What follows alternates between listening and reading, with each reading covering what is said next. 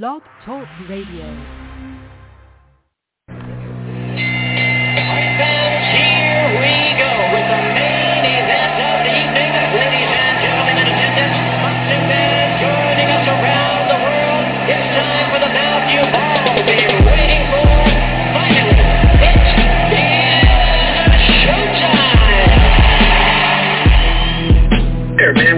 Dedicate our lives to this sport. We do thousands of sit-ups in camp. We run hundreds of miles, for the ones that take it serious. And we just dedicate ourselves fully to our craft, man. We watch tape. We have attitude. We rooting, and we go into that fight to land on the line.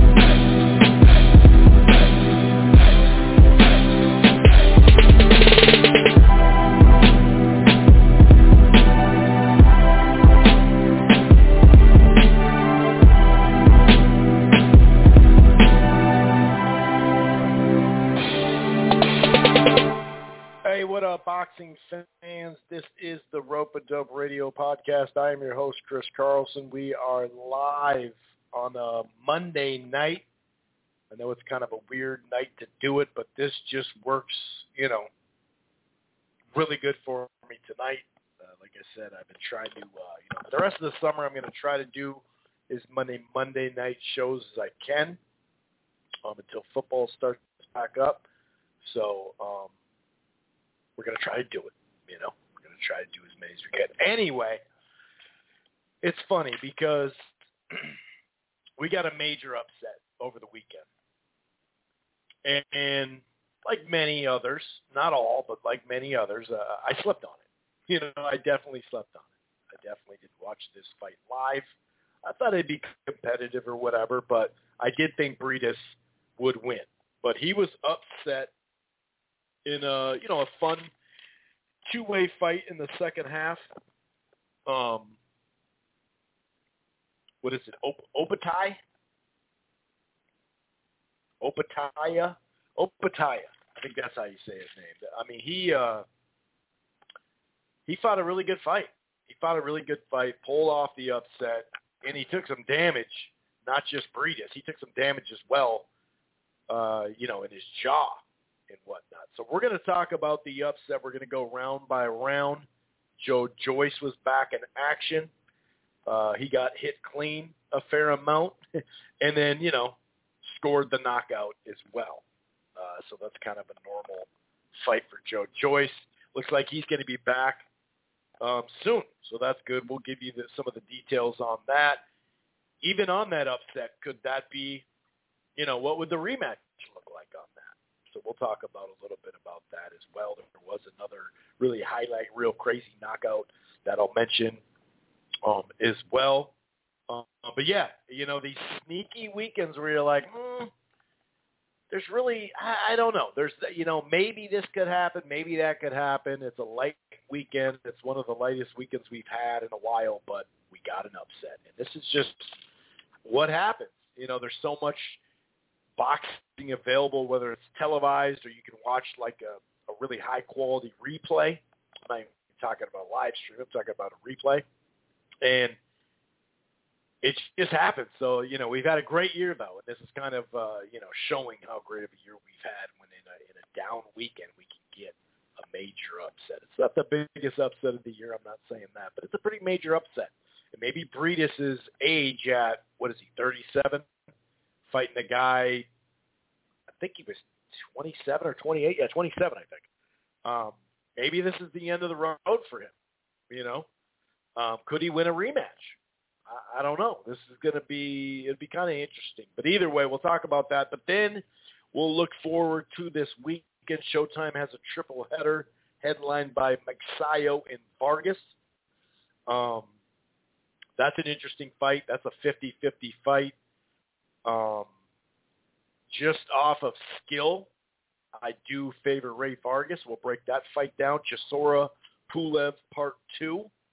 Madrimov and Soto are on that undercard, by the way. That's a rematch as well from a fight that ended, kind of funky, I guess you could say. So, yeah, we're going to go over Pro Box as a card as well. So, DAZN, Pro Box, Showtime. We'll go over the preview and predictions and all that good stuff.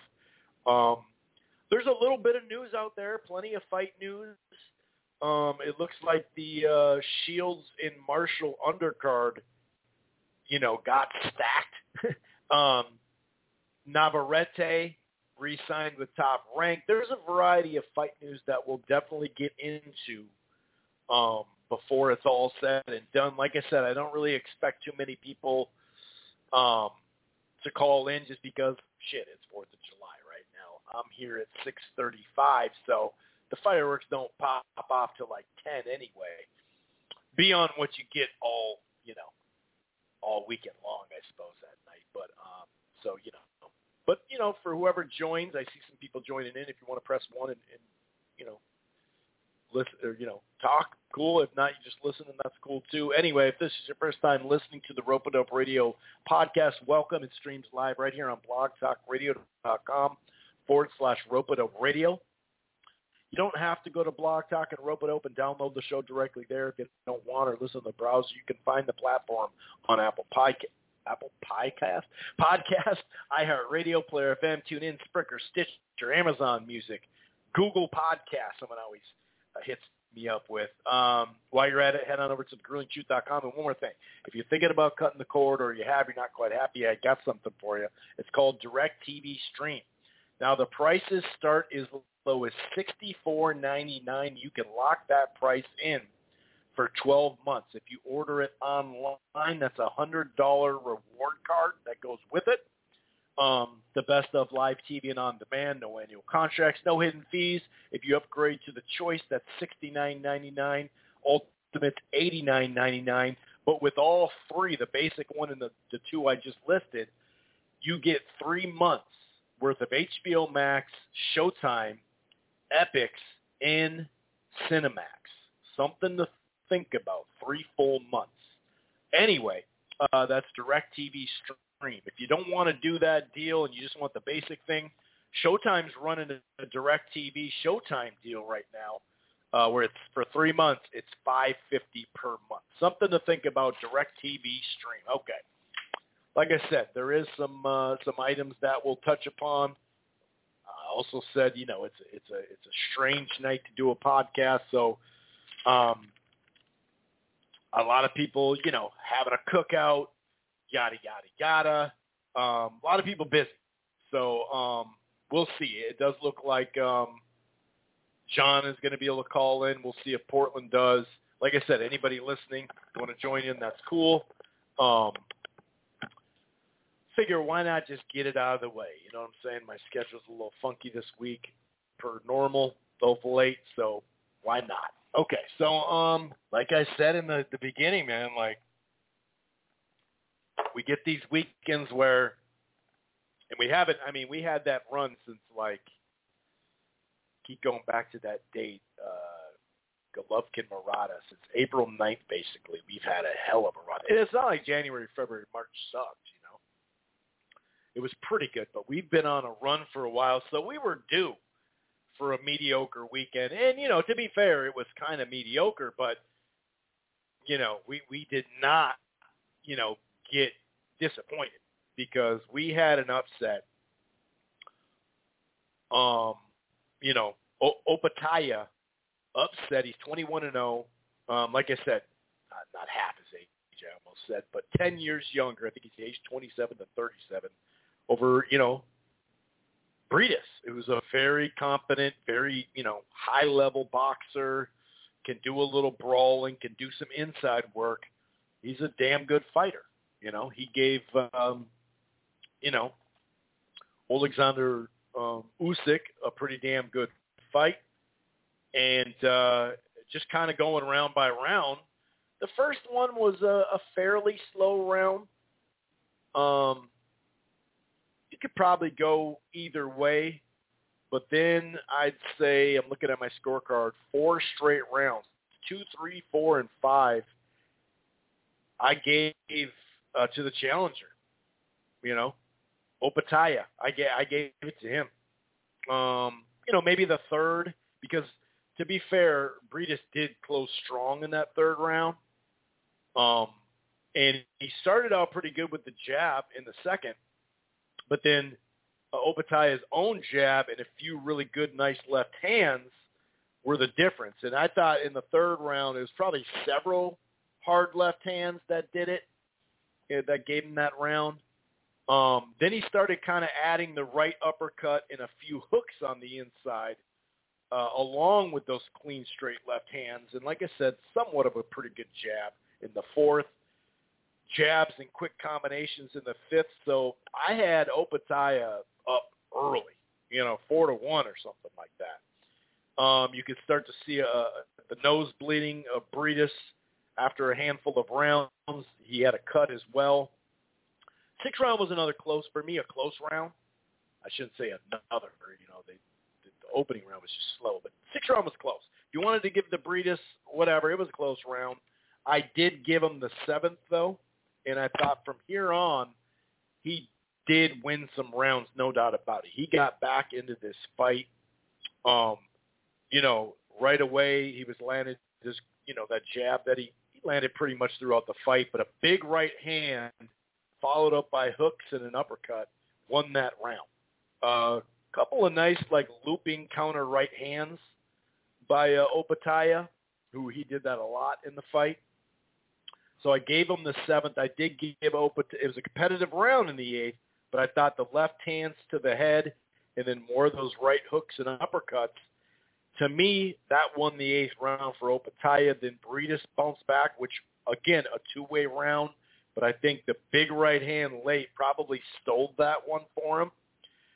Gave the 10th round to Opetaia because I think he buzzed him or maybe full-on hurt him with a few big shots, and then he followed it up with flurries. Now, to his credit, Briedis, he did once again win the 11th round. He was kind of moving, but he'd land solid shots. Those short uppercuts and left hooks, he was landing pretty well, but seemed like everything down the stretch he was trying to throw with some power. You got to give him. Did you give him the 12th round? Probably. It was kind of weird because it was like this choppy I was watching a replay online that's available. There's multiple ones on YouTube. And the 12th round got a little funky randomly, so I gave it to Briedis, but I could have been wrong. But we do know, talking about down the stretch, Opetaia's got hurt. His jaw. We saw something online on Twitter where, you could see the damage that he had in his jaw and whatnot. But I had, the scorecards were two of them read 116, 112, 8-4, and then one was 115, 113. That's right where I was. 8-4, 7-5, 7-4, 1, somewhere in there. But Opetaia clearly won this fight. I mean, there's just no way around that. But yeah, man. I mean, it was a good performance in a spirited fight in the second half. Both of them were getting in. There was ebbs and flows, so it was a really fun fight to watch in the second half. And Opetaia surprised me. He was a pretty clean underdog. I didn't put money on him. I'll fully admit it. I thought about it, but I just didn't think he had enough to win the fight. And I didn't touch this fight in general, actually. So, it was a great performance. And could it be a little different? Some people will say, well, that cut in the nose, broke his nose or whatever, Briedis, and, he didn't have his best night. He could bounce back and win a couple more rounds and win this fight. And I think that's fair, but we can't just say because of the cut nose, because obviously, Opetaia had his own issues, as it were. You could tell by the end of the fight, and when the fight was over, he had that look of, I broke my jaw. We all know where you're not quite closing your mouth. You're just kind of sitting there like, oh, my God, what the hell is going on? Something's going on, I can go back to Victor Ortiz looking in the mirror, spitting blood out when Jose Cito Lopez pulled that upset, the Riverside Rocky, which after Paul Williams got in a car accident, unfortunately, and Victor Ortiz was maybe getting, who else was going to get that fight? Paul Williams, somebody else, and then they were going for Victor, and Jose Cito Lopez ended up getting that fight. That was a good quadruple header. Some good fights in there. Anyway, because I think Maidana and Soto Karass fought. But yeah, that's the one. That was really good. I remember that because I was there. Anyway, because that was the same night for Martinez and Chavez Jr., now that I think about it. So, by the way, Isaac Hardman, I guess he's called like the head splitter. Well, he landed a right hand that I know now why they call him that. He's got the highlight reel knockout, no doubt about it. I mean, obviously, there is no doubt about that. It was pretty nasty. It's the highlight reel knockout. You should definitely check it out if you haven't seen it. Like I said, it was a big knockout, no doubt about it. I'd like to see this rematch at some point, sooner rather than later, based off Briedis. But then again, how long is this injury going to take, for Opetaia? That might be a little tough on him, right? So we'll see how that goes. But, yeah, I think it's a competitive rematch, Had Briedis won an extra round or two early, and it would have been 3-3 after 6, the way he fought in the last 6 rounds, he may have pulled it off. So I'd be willing to see a rematch. Obviously, Briedis has been at this weight class for a while now. He came up short against Usyk, but other than that, he's got some good names on his ledger, and I think he deserves a rematch, especially the way he fought down the stretch. But who knows? Who really knows? Maybe he'll think, hey, man, like, I think I'm done. Who knows? But a big win, big upset, the upset of the weekend, obviously. And then we had, was that on ESPN Plus? Was that ESPN Plus the Joe Joyce? Anyway, like I said, the was like, he basically got hit a fair amount, and then, because he gets hit a lot in fights, and he's got a really good chin. I'm not ripping him per se. I mean, obviously he's got a good chin. But then again, it's like some of these other heavyweights that can really, really crack, what's that going to mean for him long term? But, yeah, I mean, he won the fight. He had that when was his last fight? Can't remember exactly when his last fight was. But he did have that injury because, it was his wrist. Wasn't it his wrist? Yeah, I think he had that wrist injury. So, he got back, and they're going to bring him back, it sounds like. So, yeah, I'm actually looking at it right now. Yeah, okay, so it had been about a year, a little short of a year since he last fight. So that's why they do want to bring him back as soon as possible. And I believe that working date is September 24th. I think they have a date for him. And obviously, September 24th, the Juggernaut looks like he's going to return. They're targeting a better heavyweight than this. Obviously, they had some issues there. But I do want to see him back. Yeah, I guess it was 2 jaw fractures, according to Ben Heyman, or Damon Heyman. Ben Damon, maybe he thinks he's Heyman now. Ben Damon, he showed like the 2 fractures, and when you see it, it's like, holy shit, yeah. And so how long does that take? You know what I mean? How long is that going to recoup? That's what I'm wondering. Probably a little while, right? I know that sounds kind of silly, but I'd say kind of a little while. You know what I mean? I don't know. But either way, back to Joe Joyce. He, I like that he's going to be back so early. He definitely needs to get that rust off all the way. It took him a little bit to get some rust off, get hit, and then score a knockout, like I said. Not many things you can take like, he was he looked better doing this or he looked better doing that. He is what he is. He's a big dude. He's got power. he could take a good punch. We'll see, though, once he goes up against, a real puncher, if he can hang and not just get, beat up a whole lot, So, yeah, that's about all I'm going to do for recap.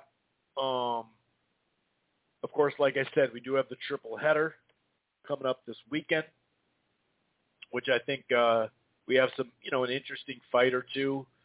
The Mark Magsayo. I mean, that's a 50-50. Mark Magsayo and Ray Vargas.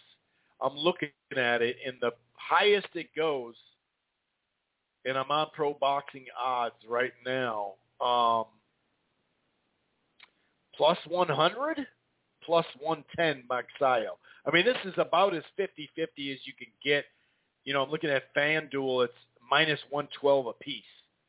DraftKings, minus 15, minus 110. It's Ray Vargas, I guess you could say, is a slight favorite, like a sliver. You know what I mean? Whereas Derek Chisora, and Kubrat Pulev, Pulev is more of like closer to a 2-1. It's probably right in about a 2-1 underdog. If you look at plus 200, plus 210, I think Five Dimes has him. Chisora is a plus 235, and both these guys are not young. You know what I mean? As we know, but. It's kind of like which one's going to fall off the cliff. He's over 40 now. He's 41 or something like that, isn't he? I should double check on that. I'm talking about Pulev. And then how many more times, Chisora? This guy, yeah, he's 38, but, he's been through, he's 3 straight losses, but look who they're to. Usyk, who actually, that was a competitive fight. And, same with both Parker fights were pretty competitive, too. He did beat Stilka. He beat Gashi. He lost to Dillian White. That was actually a fun fight.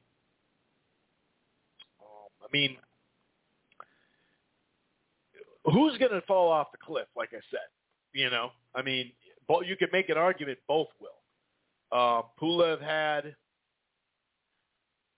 I guess you could say, some decent moments against Anthony Joshua. Nothing too crazy.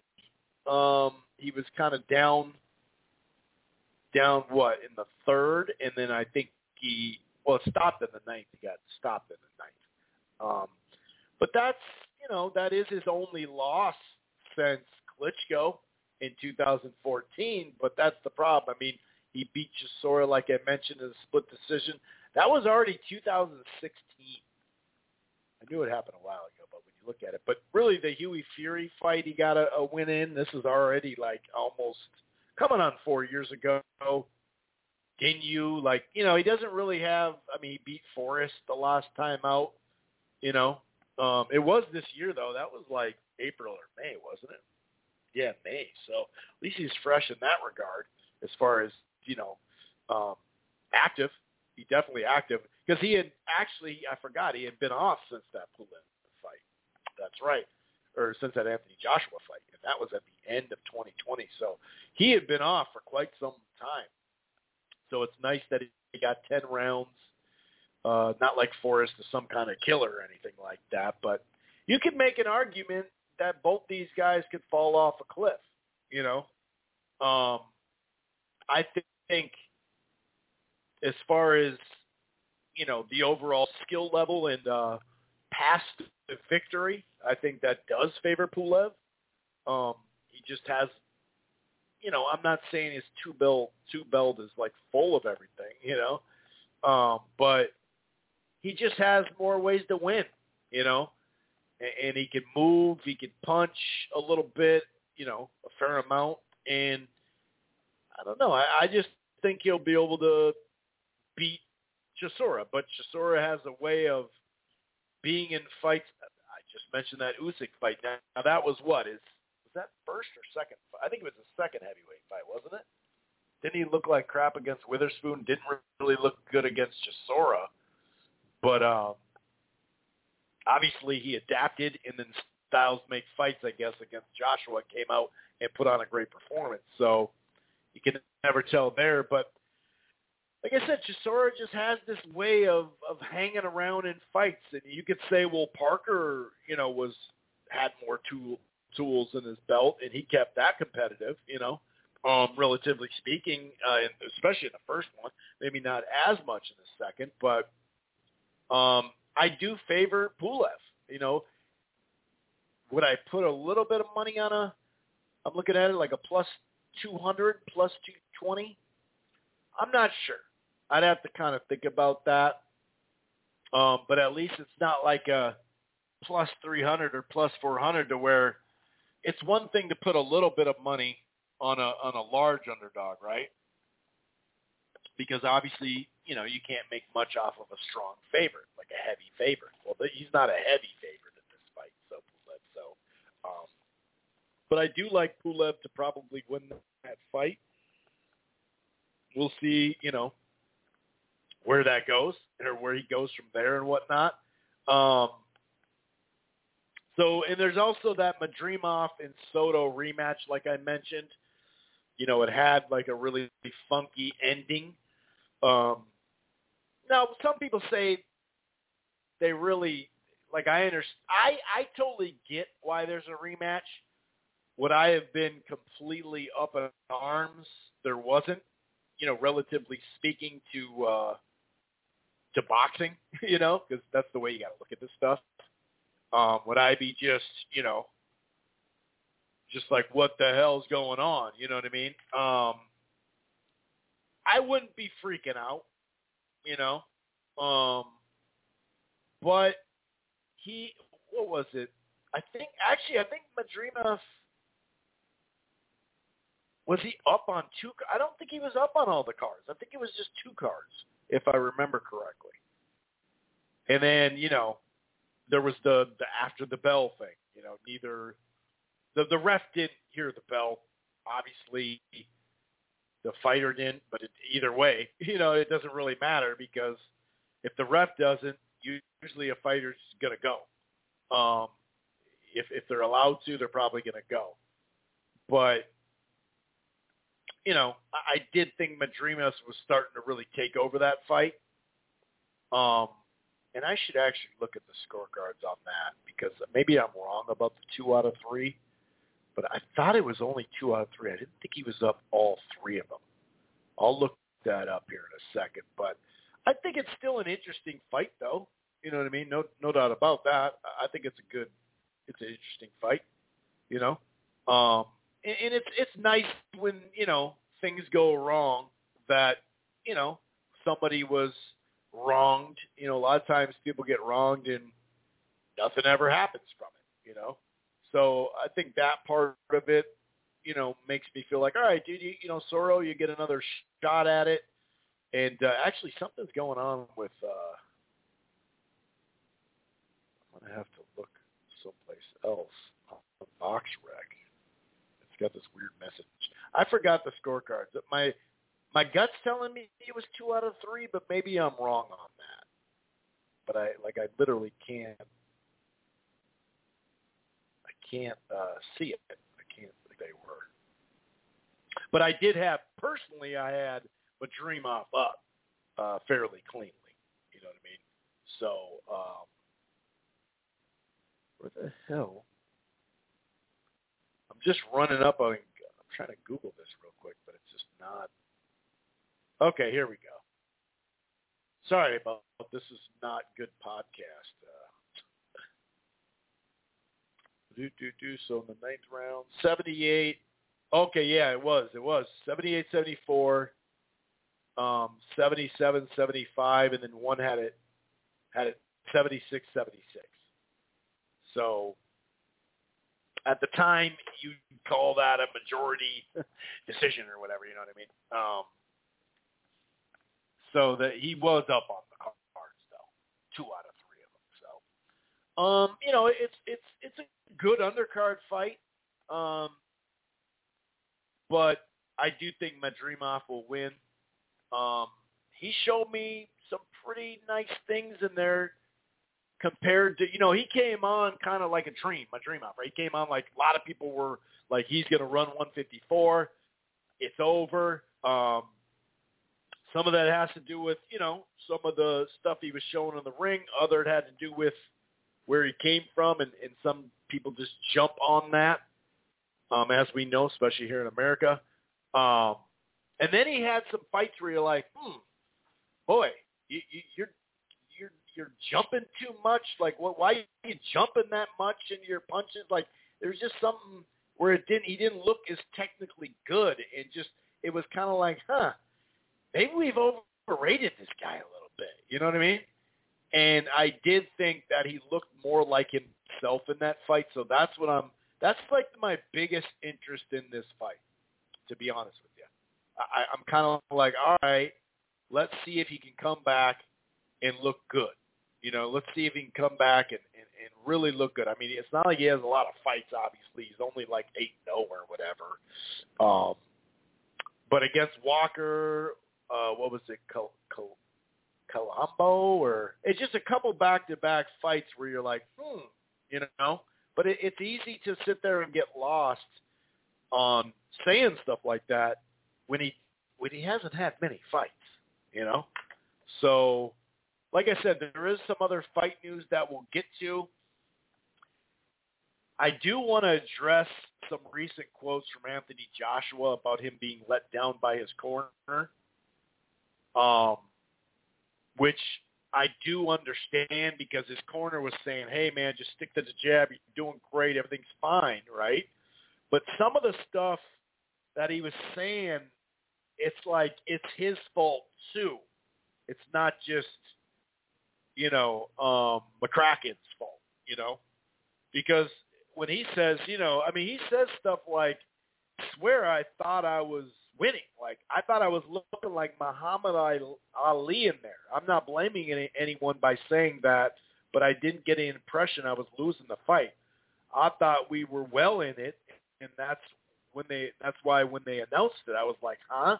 He clearly lost the fight, but it wasn't some kind of whitewash. And we're not going to break down the fight today on the rematch and all that. That'll be a different time. But sometimes these quotes come out of Joshua where you're like,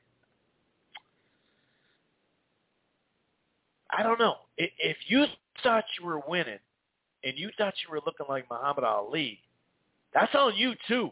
You know what I mean? Like, you can't just put that on your trainer. And like I said, we said it here too, after the trainer did not show enough, hey, dude, you got to do this, man. You got to go. But then again, it should have been that from Jump Street, that you had to be the aggressor. You had to be the bigger guy.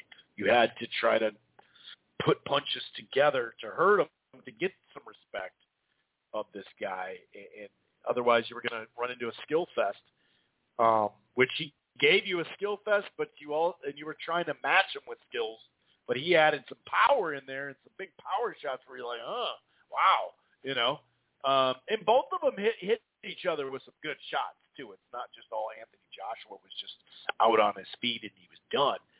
Usyk took some pretty good shots there too. But yeah, man, I don't know. So like I said, there is other fight news that we'll get into. Let's go ahead and bring in John here to the frame and see what he thought about a big upset. Over the weekend, like I mentioned, I broke down that fight, the Opetaia over Briedis. Joyce gets a win. Now he's going to be back, it sounds like, September 24th, and he's looking for a bigger challenge. And then probably next year he's looking for a really, really big challenge. Because I just don't know if he's going to turn around September 24th and get a high-level opponent. We will see, and then we'll look ahead, like I said, about, we talked about Chisora Pulev too a little bit. Of course, we just went over the Madrimov Soto, but then that Mark Masayo and Ray Vargas. And there's some interesting, there might be something that pops off on the undercard as well. We'll talk about it with John here in just a second. What's going on, John? How you doing? Happy hey, Chris, Independence Day. Happy 4th of July. Listening to you set up the weekend and go over some of the stuff from this weekend that we're really just ending, since it's a long weekend, at least in the U.S. And I'll have my thoughts to throw in there on some of the same topics. There we have it. Yeah, it's kind of a strange night to do a show, but I am trying to, like I mentioned to you, I am trying to get these Mondays in for the summer before college football and the Vikings football podcast start to pump up there late August, early September. So going to try to stick to these Mondays. And, it's not till like 3 hours here until the fireworks actually go off. It gets dark enough and all that. So on the West Coast, you guys can definitely catch plenty of the show and still catch the fireworks. East Coast, it's cutting it a little tight. Overall, we'll talk about this weekend, but, sometimes the fact that there's so many fights available, we've talked about that for a while now, whether it's televised or a decent replay that is good quality, that's not sped up, it's not choppy. There's just so many fights, right? So we can have a ho-hum weekend where you think, well, Joyce isn't going to lose that fight. And, it's not that I didn't think, Briedis he was just going to blow that dude out. But that obviously didn't happen, especially in the first part of the fight. My point is, it's been such a good weekend, John, that we got a really sizable upset in a weekend that people really kind of passed off to the side. Like, it's considering our other weekends and our other high-level fights, it didn't seem like it was going to be much, but we did end up getting an upset. Yeah, and speaking on the broadcast part, it was surprising to me. In this case, it was a good thing. They didn't promo it or anything in advance, and I didn't even hear the knowledgeable people or read the knowledgeable people on Twitter or social media talking about it before the weekend. But in the U.S., both the Opetaia Briedis fight and the Joyce Hammer fight ended up being on ESPN Plus, and that was a good thing. So caught both of those on ESPN Plus, and I follow everything. You do too. Certainly have no problem saying this. I watch as many fights as anyone, I think. But with that said, what I'm finding is starting to, like you said, Chris, all the fights on, and it is a good argument for, in the modern world of boxing broadcasting, that now we can view every fight, like even in a golden era, like say 80 to 83, around there, as good as it was, you couldn't watch every fight like this. But then, as I've heard even Espinosa say, which I think's right, I mean, if you're thinking about a casual fan, they don't even know what to watch, which is actually true when there's that much on there. And then, for the hardcore fan, can you watch all of it? So kind of what I'm leading into, that I've been doing on some of these, like you said, a weekend that you wouldn't think would have been as big, because some of these undercard fights aren't that good, is, really, I wish they'd just let you know, but I was able to hit them both on the button this weekend, is, this is a good thing if really you can catch the main event or the main event and the other fight you want to watch, the co-main event, and not have to be led into sitting through the full undercards, especially when, in the U.S., or this would be if you're in the U.K. and Australia and things, it'd be the opposite. When it's on at a weird time in your country, you don't want to be sitting through the 2 5-5 guys fighting at 122 pounds on the undercard.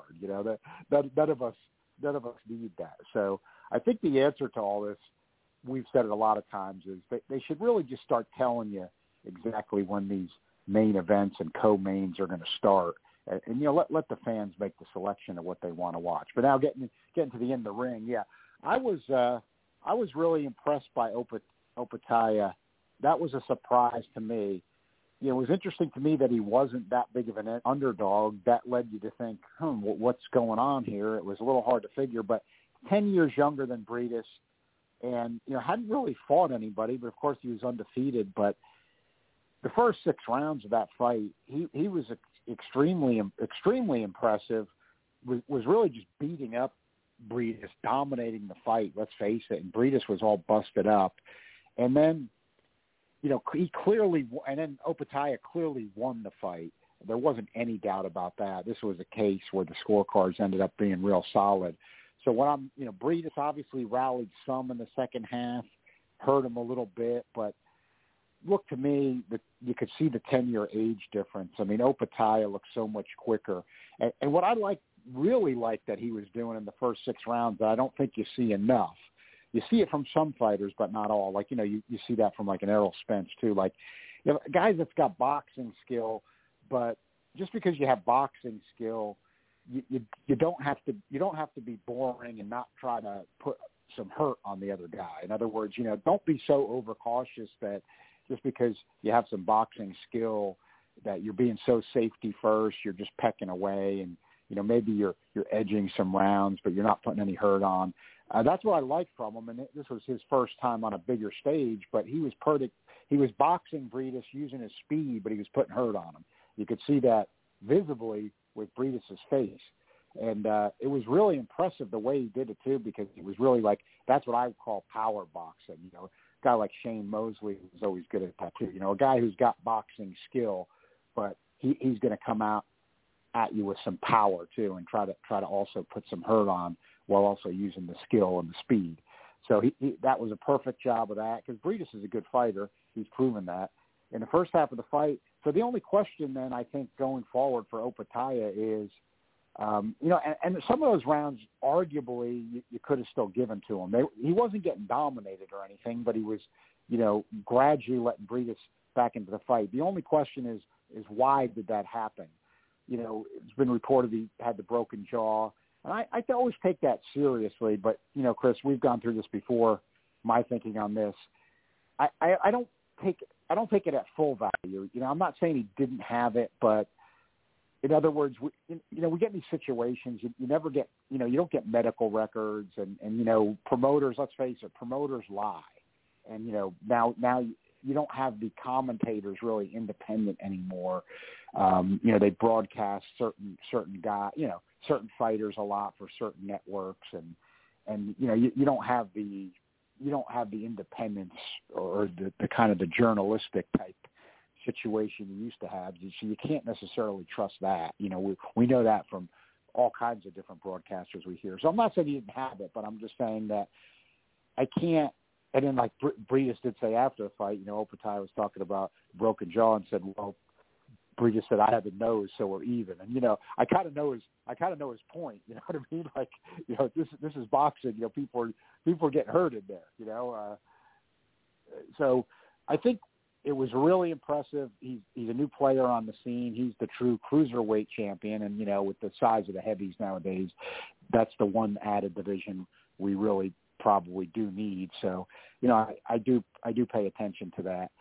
So he's the cruiserweight champ, lineal so to speak, and that's big coming. He wasn't ranked in transnational before the fight. I don't believe he was ranked by the ring.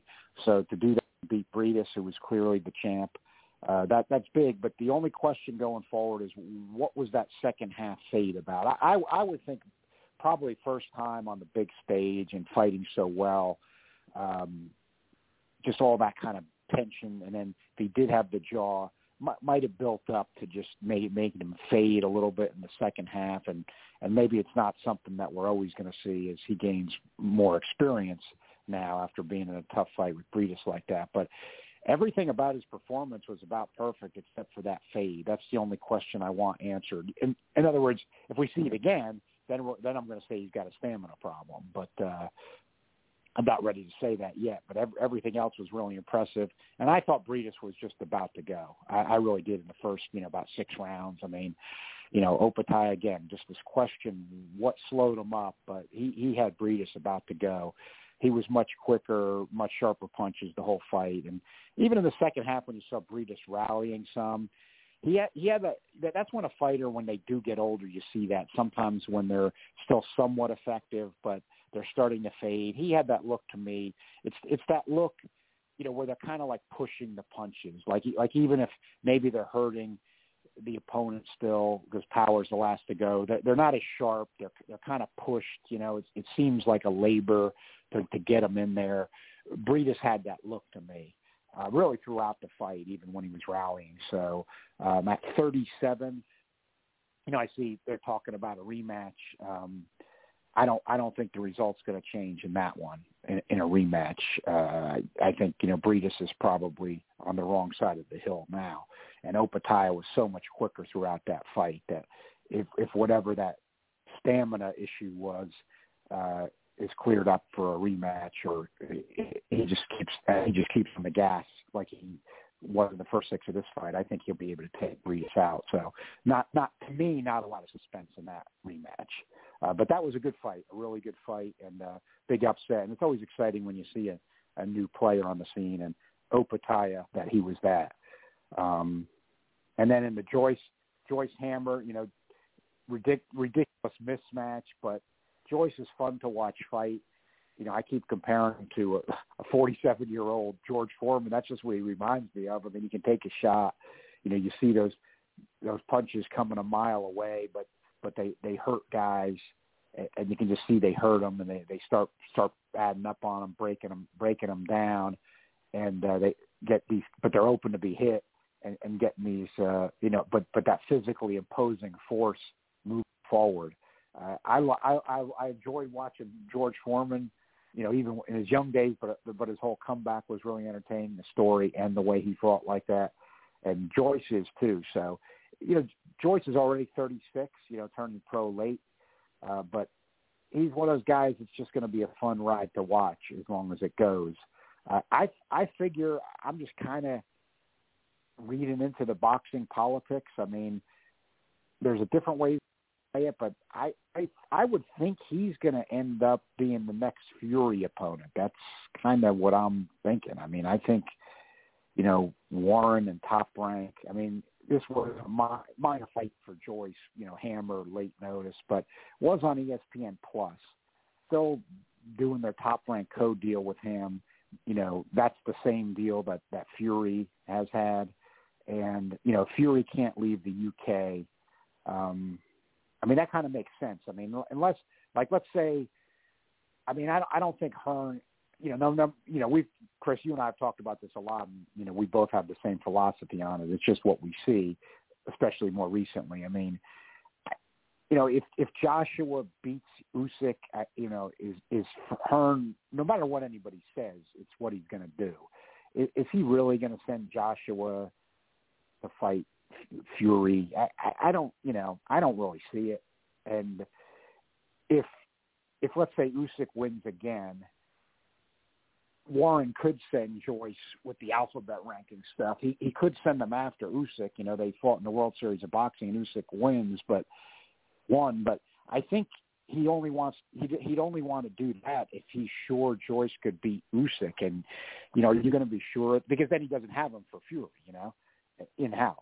So unless he feels certain that Joyce could beat Usyk, and I don't think he would feel that, I think that it's going to end up being Fury and Joyce the way I see things playing out right now. Maybe not too far down the road. So it might be an entertaining fight as long as it lasts. But if you're Warren and Arum, I mean, why not keep that money in house with your broadcast partners instead of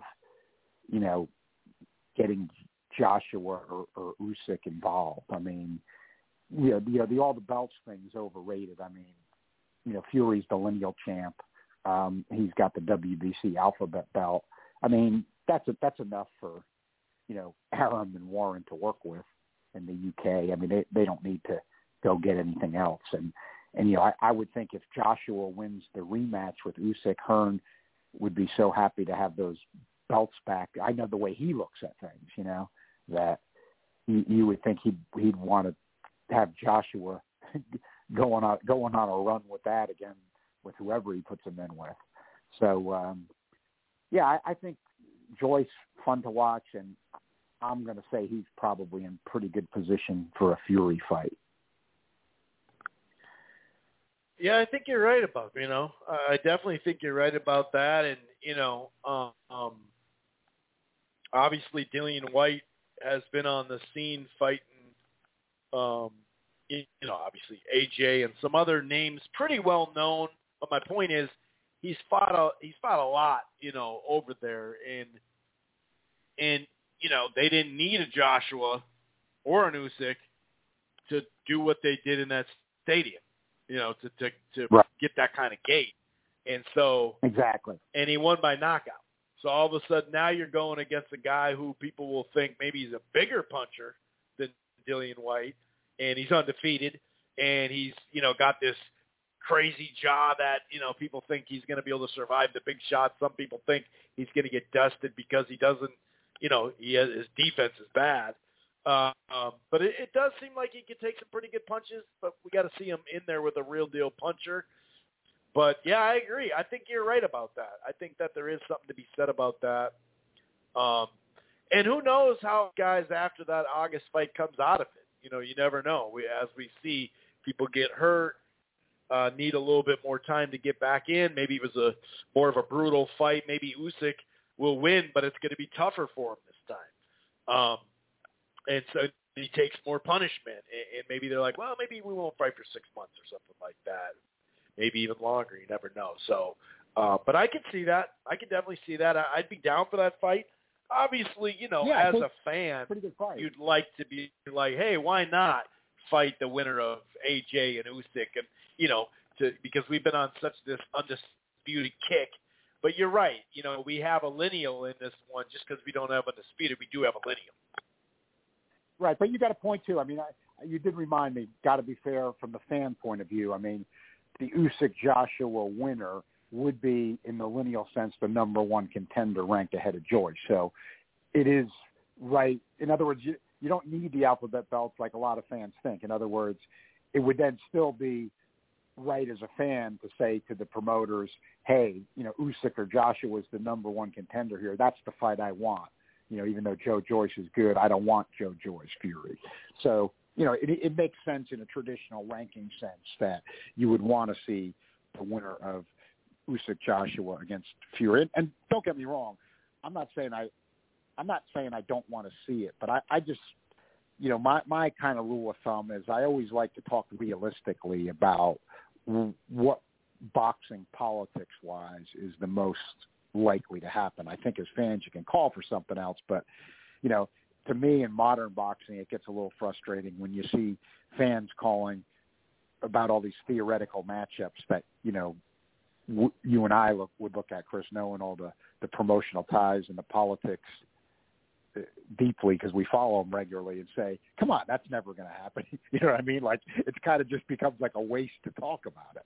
Like you'll see these things suggested, like somebody says, I want to see, here's an example, because even though it's the silly WBA nonsense, I think that they were ordering it or whatever, and it's not going to happen. Like, I want to see Stanionis fight, Conor Benn. Well, it's not going to happen. You know what I mean? It's like, it's not going to happen. Right. Sure, I'd like to see it too, but we could talk about it, for the next year, but it's not going to happen. So I would have liked to see Lomachenko against Mikey Garcia, but guess what?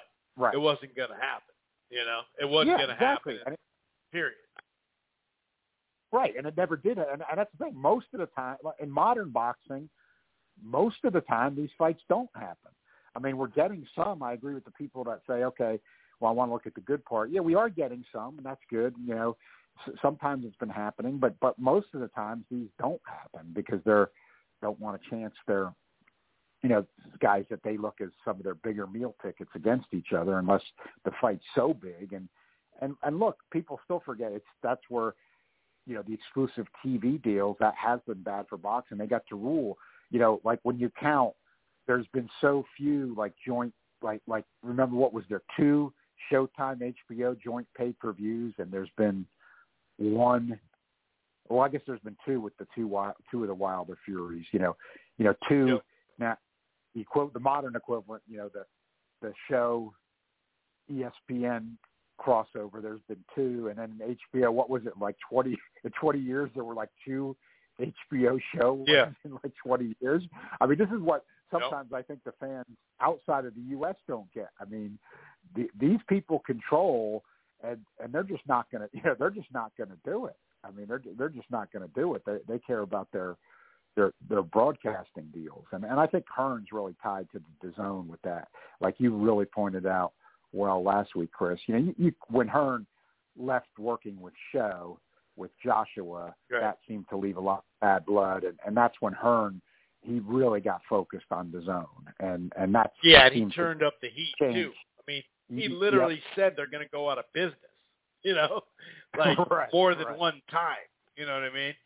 Yeah, so you got to be realistic about what fights are going to happen, and that's why I'm looking at Fury Joyce, because that's seeming to me to be something like, I could see this happen, and I can see Arum and Warren putting this on, and like you said, that could be in a stadium in the UK and make good money, and really Fury's fought enough in the US now, and at least. It's just ESPN Plus, and then Joyce fought for PBC a little bit. I mean, he hasn't had big appearances, but at least he's been around. Some ESPN, and then he had Jennings. Yeah, he fought on ESPN or ESPN Plus. So, fight might do okay. Even in the US. I don't think they should try to pay-per-view it like they did with White Fury, but if they put it on I could see that fight doing well on ESPN if they go with it in the U.S. Or ESPN Plus, they could just put it on, like you said, whichever. Maybe they would have to have some TV money just in general anyway, just to make up for it. Because, after all, Fury said it's going to take $500 million to get him back in the ring, which is obviously a joke. He's kidding. But that's true, though. Fury is making a lot of money now, so maybe just because you see the Forbes figures for him. That's true. He might be on a level now that, even though we really don't like it, and that won't necessarily do well. I mean, maybe he's just at a point where they got to pay-per-view in the U.S. because his pay level so high at this point. I mean, you've got where Joshua. Fury, Wilder. I mean, those guys are getting up more into that like Canelo type territory in terms of they're not necessarily as high, but I mean, you look at the numbers those guys are making. I mean, and putting out, they're getting up near that kind of level. I mean, those are really the only 4 guys that you're talking about that mega money. Canelo, Fury, Joshua, Wilder. They've been big 8-figure money. As far as before we get to this weekend, which there's some interesting fights potentially, at least on paper more than there was. 2 things: how high of level or quality of opponent do you think they'll get by September 24th, the first working date for Joyce? And then secondly, do you think Briedis could win that rematch if they had one? No, I don't. I don't think Briedis can win that rematch. I'll go out there already. I mean, it came on the second half. I'm gonna go with the explanation that maybe if he had the jaw injury, plus the first time being on the big stage, he gassed a little bit. That's why he slowed up in the second half. But what I saw Opetaia doing to him in the first half of the fight, and he's 10 years younger, put a lot of hurt on Briedis in that fight. I think it's going to be. I do think next time it'll just be target practice for Opetaia. He's got the speed, and he looks like he's got pretty good power too. And I just think he'll just be too fast for him. And he's got good size for the weight for a cruiser too. He's a little bit taller, a little bit bigger reach. So I think he'll just be too fast for him. And I think it'll probably look more like the first half of the fight. And I think he'll have a chance to stop him. The only thing I could see to is what was the reason for this fade in the second half of the fight. You know, if the guy, Opetaia, he's younger, he shouldn't, but if he turns out he's got stamina issues or something, that would be the only thing I could see maybe changing it. But again, let's say even if he does, I mean, he put so much hurt on Briedis in the first half of that fight.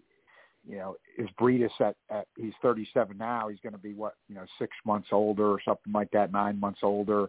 And if Opetaia has to heal this jaw that they're saying, I mean, can he come out and get beat up like that for 6 rounds again?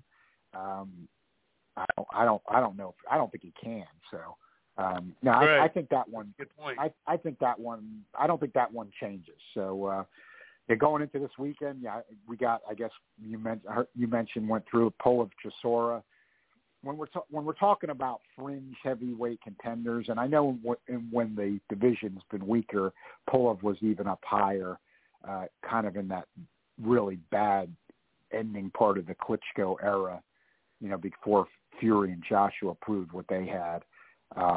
Matter of fact, Klitschko blew away Pulev the fight before he lost to Fury, so that shows you right there. I just don't think really when we're talking about true top 10 level heavyweights, I just don't think Pulev and Chisora are that good. They're older now, but I don't think they were ever that good to me. Some people have liked Pulev. Like I said, I just think it was the weak end part of that Klitschko era. You know, he's good enough. He's been good enough to beat the guys like Chisora, Huey, Fury.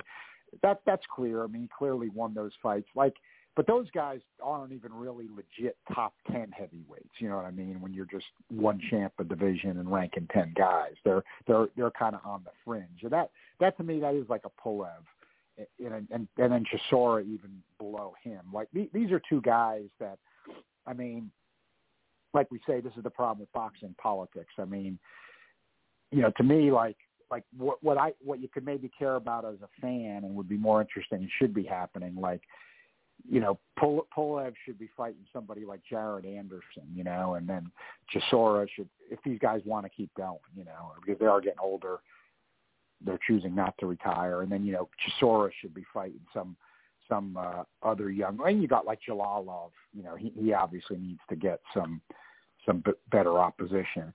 And, you know, he's got the amateur pedigree. He's probably ready for these types of guys. I mean, people will always say, oh, no, but come on. You know, I mean, you know, Chisora's a guy basically. I mean, he landed a couple bombs against Takam, who I think Takam's on the level of these guys. He's another one to me that fits in the Pulev Chisora bin kind of. But with that, just saying that, because otherwise, I mean, whenever Chisora fights a guy, you know, close to a legit top 10 level, he loses. So, I mean, that's been his whole career. So, I mean, I think here, and Pulev does have some amateur pedigree. I actually don't think, as far as, you know, heavyweights, you have to have some pop, but as far as heavyweights go, I don't think Pulev's a puncher. He boxes the level of a guy just on fringe top 10.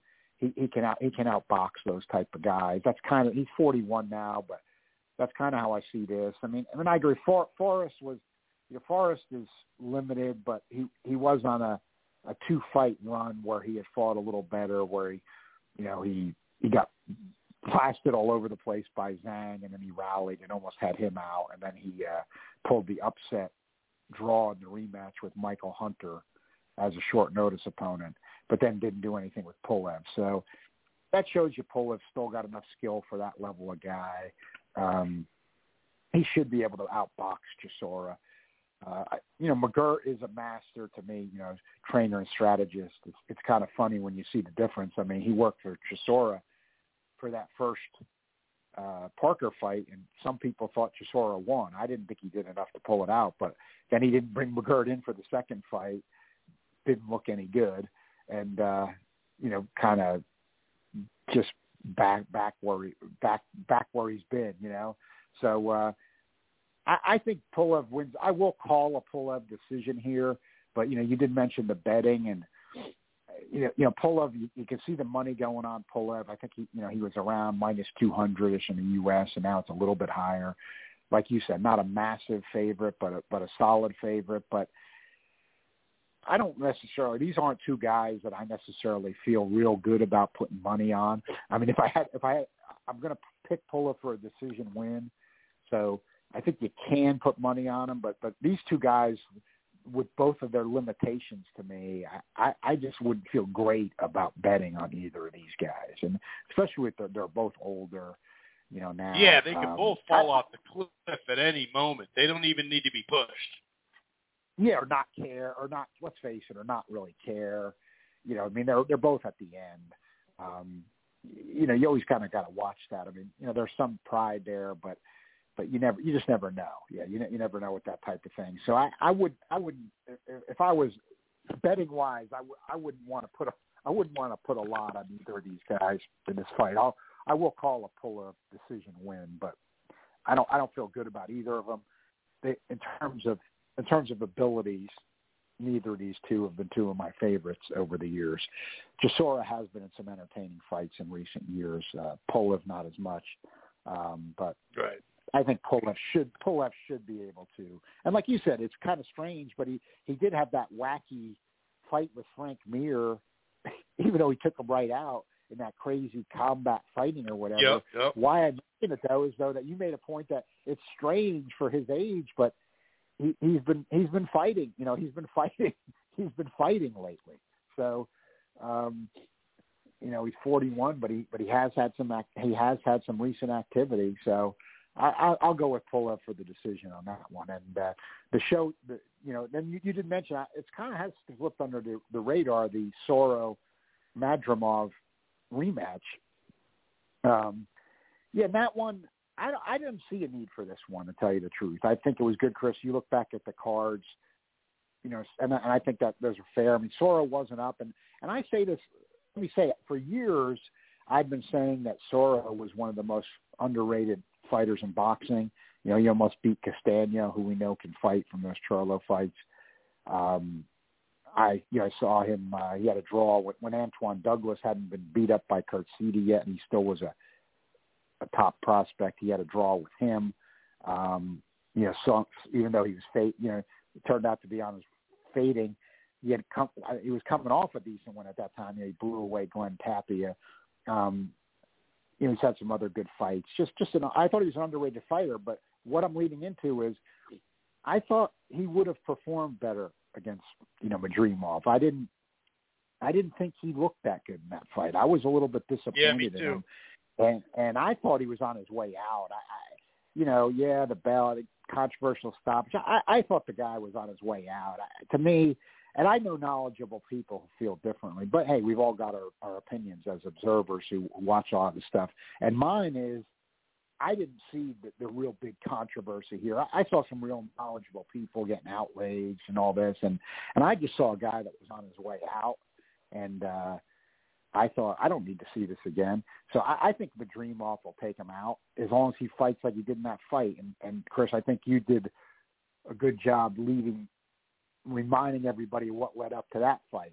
And it was, Madrimov, a lot of amateur pedigree, pretty highly touted, but he was having some poor performances where he was doing that amateur jumping in and out. He wasn't punching hard and jumping in and out too much. And in this last fight with Soro, you like when you see this, like you did see the adjustment.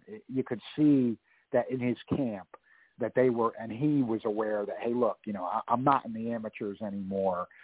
I got to use my power more, especially he's not a tall guy. He was a guy doing all that jumping in and out, and he's short for the 154-pound weight class. So it's not really a conducive style for what he brings physically to that class either. So it seems like they made the adjustment. He did look better in that fight against a good fighter in Soro. He was punching with more authority, especially right before the stoppage. He, like you said correctly, he was coming on, getting more aggressive, punching harder. He was hurting Soro. I mean, he at those points in the fight, you could see he was starting to hurt him. And I definitely thought, I just thought Soro was done. This seems overblown to me. When you have a fight like this, I tend to then think that Soro probably knows going into this one, no matter what's being said and everything, he probably knows he was done. So that's kind of a hard mental hurdle, in other words, for the rematch where, you want the rematch and you're saying, it was poor refereeing and everything, but now you got to be with the guy again.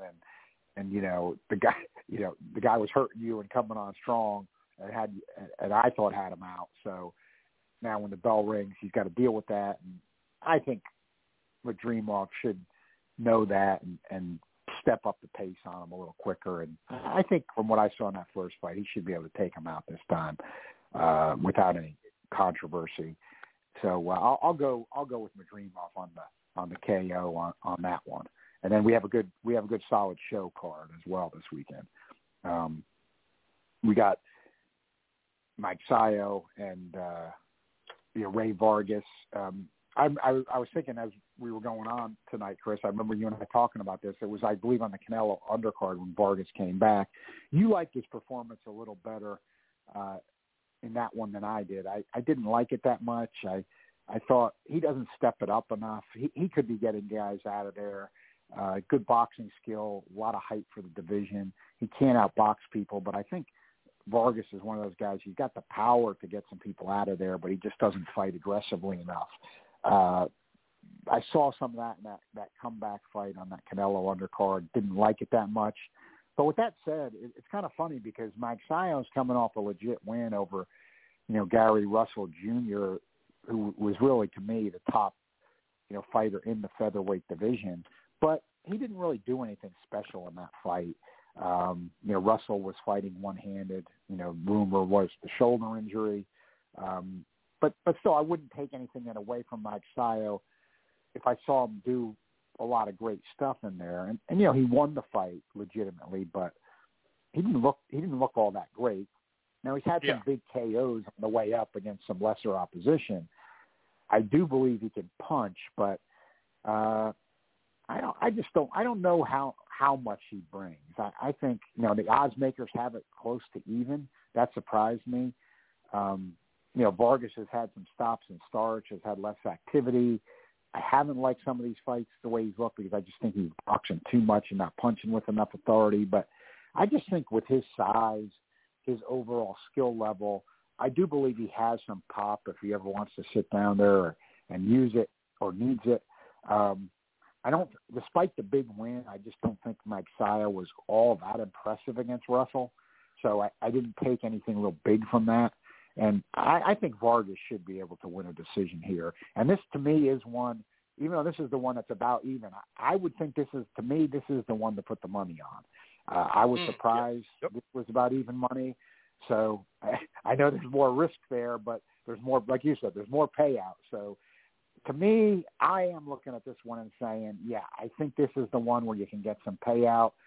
Ray Vargas had some inactivity, but basically he's been good for a long time. Yeah, it was like 2.5 years. I did want to mention that. He was out for 2.5 years before that fight, so I think that played into it a little bit anyway. Yeah, that is a long time. I mean, that is a long time. He switched over from, Golden Boy to PBC, and then you had the pandemic and a lot of different things going on at different times. But yeah, that is one, and that's a factor. See, that's the thing. You're right. That's a factor, but I feel like he's been a guy on the cusp, winning a relatively big fight for a while. I like the odds being even for him, being about even. I think that's a pretty good money pull. I'm not going to say it's against. Hey, he could lose, of course, but I like Vargas, and from a betting angle, I like Vargas on that one too. I think that's one I'm looking at this weekend, and I haven't seen any line on the Soro. Madrimov. No, I haven't either. I'll keep an eye out for that. And then we also have Carlos Castro is fighting. Figueroa's coming back. Brandon Figueroa. I've always liked Figueroa a lot. I think he could have gotten the decision against Fulton. He's going to fight at featherweight now. I've just always liked Figueroa. I think he does that aggressive pressure style. Good puncher, throws a lot of shots. I do think there's some skill there that he doesn't go to, and I'm not saying he'll do that in this fight, but I just mean why I've always had confidence in him too is I don't think he's a guy that's like limited on talent or anything, even though he fights with that style. I just think it's the way he's chosen to fight, and it's effective for him. He gets good leverage even though he comes in close, and he's tall. He doesn't use his height, but he still then gets the leverage when he gets in close and throws some hard shots. I've just liked Figueroa. I thought he performed really well against Fulton, even though he didn't get the win. So Castro is pretty good. I just think Figueroa is on a little higher level than Castro. So I'm gonna go with Figueroa on that one. Yeah, I think that it's a good opponent for what it is. A fight coming off, a loss, like you said, a really competitive fight. Going up in weight shouldn't. He's got the body type for it, as we know. So, this is like your first fight at the weight fully. Okay, you're not facing a complete walkover, that's for sure.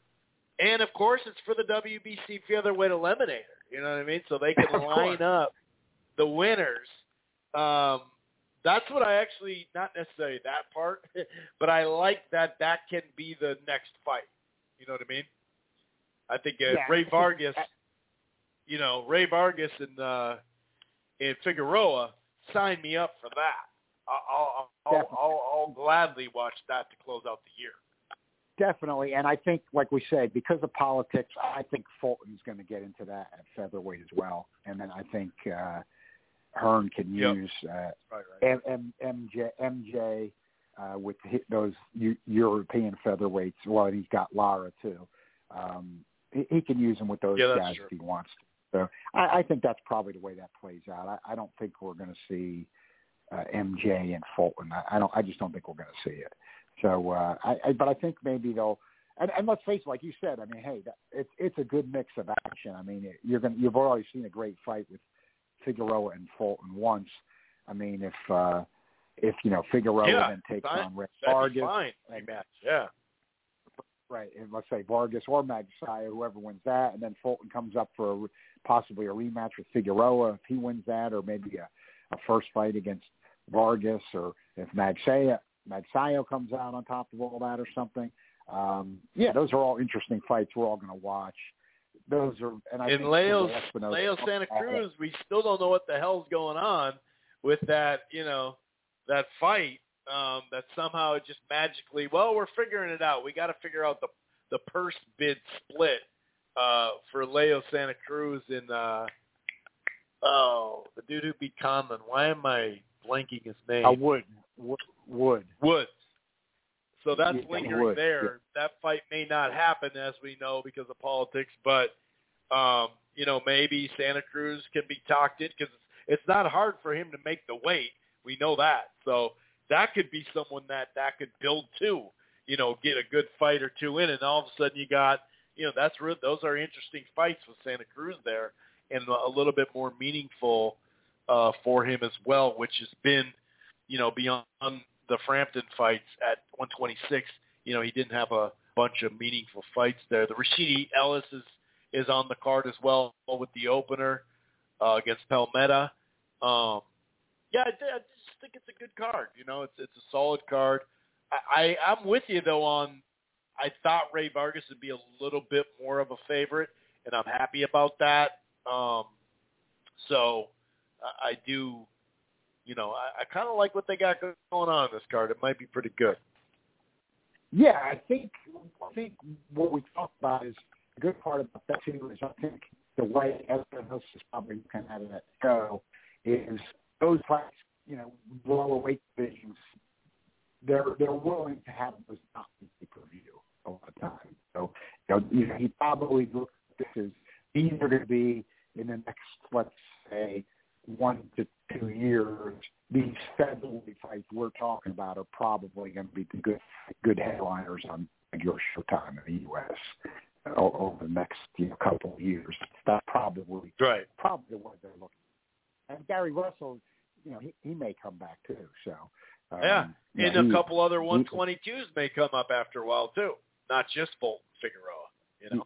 Yeah, so those will probably be your good regular Showtime fights in the U.S. over the next couple of years.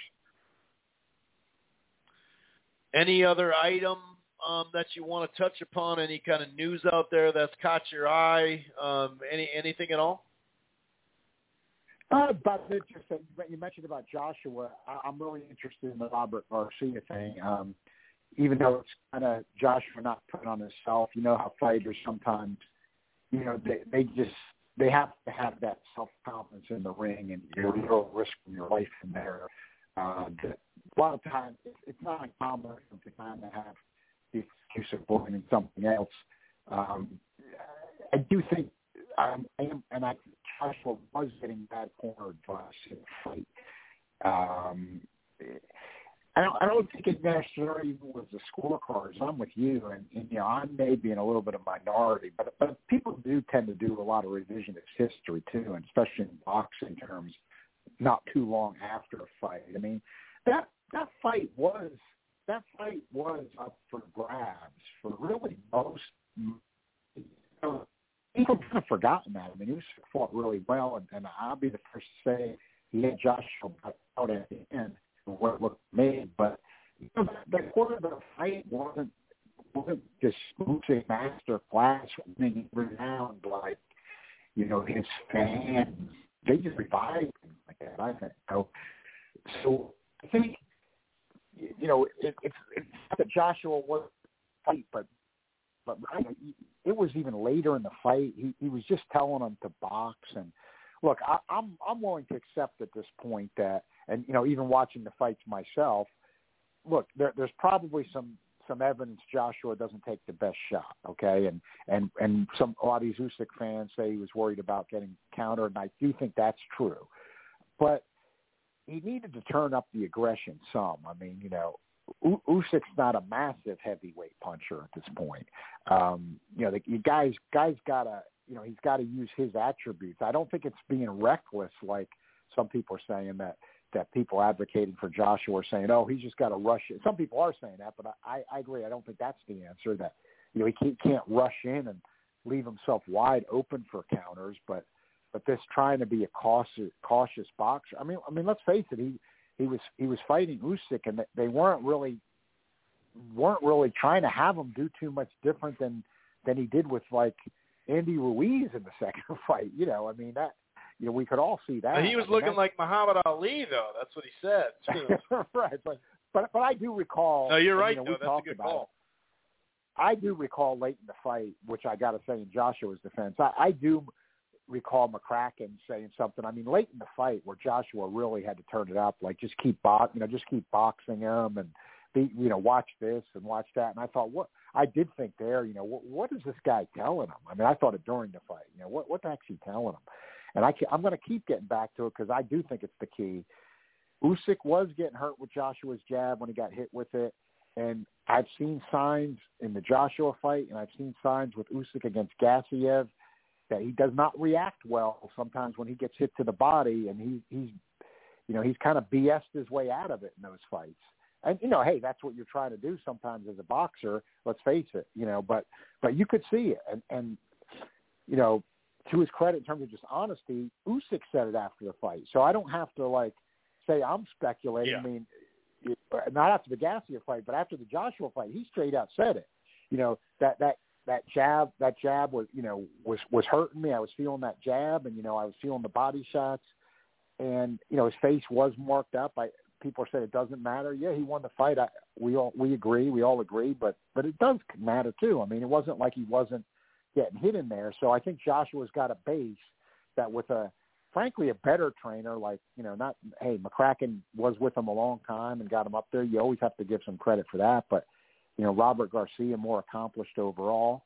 You know, of course, he's been training Bam Rodriguez, which he wasn't, you know, even able to put full time in with him because he started with Joshua. Shows you the importance of Joshua at this point. And of course, Joshua is a big money man too. So, you know, Robert Garcia is going to be putting that time in. And, you know, I think with his style and, you know, from all reports, the way he runs his gym and what kind of attitude he wants and things like that, you know, this is where I do think it's going to help Joshua. I just don't see like when if Joshua lands a good body shot against Usyk, or he's starting to, nail him with the jab that's bothering Usyk, Robert Garcia is not going to be telling him to back off. Robert Garcia is not going to let him back off. In other words, as much as he can help it, he's going to be telling him. So, that could make some difference.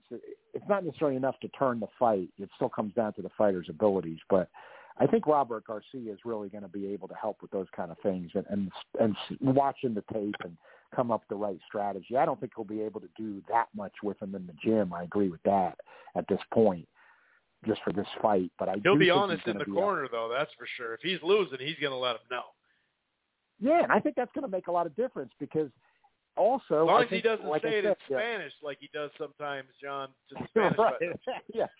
Luckily he's no, but you know what I mean? So. I think he will. Yeah, he'll let him know early. And he's going to see that. I think he's going to see that body stuff with Usyk. I mean, I think Robert Garcia is smart enough to see that.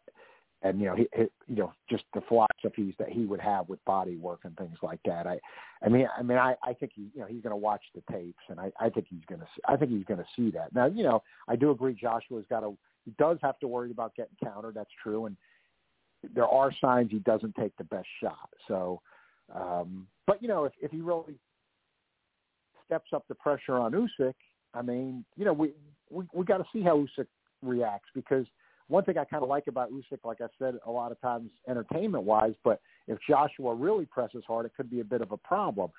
He doesn't move around a real lot in his fights. He uses footwork, but he's not like a real circler. You know what I mean? Like, so why I say that is if Joshua was pressuring him, and we haven't really seen Usyk have to back off and circle a lot the way he fights. Like you and I said, he had excellent head movement in that first fight, and that enables him to not have to move around as much. But if Joshua can do that, if he can press him back, make him have to use his feet even more when he's got a circle. I mean, Usyk's 35 years old now himself, so he's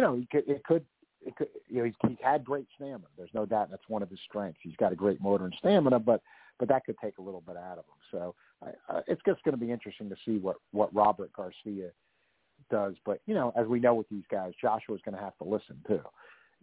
Robert Garcia can tell him all he wants, and if he doesn't listen, it's not going to matter. So, but that's interesting. That's going to be interesting. So that's about it. But this should be at least we should have some pretty interesting fights this weekend.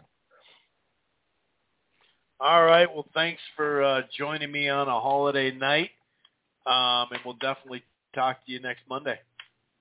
All right, Chris. Thanks for having me as always, and enjoy the fireworks later on if you get to see them. Yes, sir. You take it easy. All right. Take care, Chris. All righty. Who's ever on right now, if you want to press 1 and join in, cool. If not, that's cool too. That's kind of the norm. But yeah, some of these quotes, and of course, man, like I'm just reading quotes off of what came out of his mouth. Pause. You know what I mean? I'm not, these are just his quotes. I'm not making up stuff or going over the top or anything like that. I mean, these are the quotes coming out of his mouth. He thought I don't think he actually thought he looked like Muhammad Ali, but, I don't know how you can think that you're winning that fight. And we, like I said, we blame the corner too. But, just reading some more, he was hearing more, and this is what we said, dude, double jab, right, left hook. It wasn't like, take the fight to this fucker. Listen, you're losing the fight.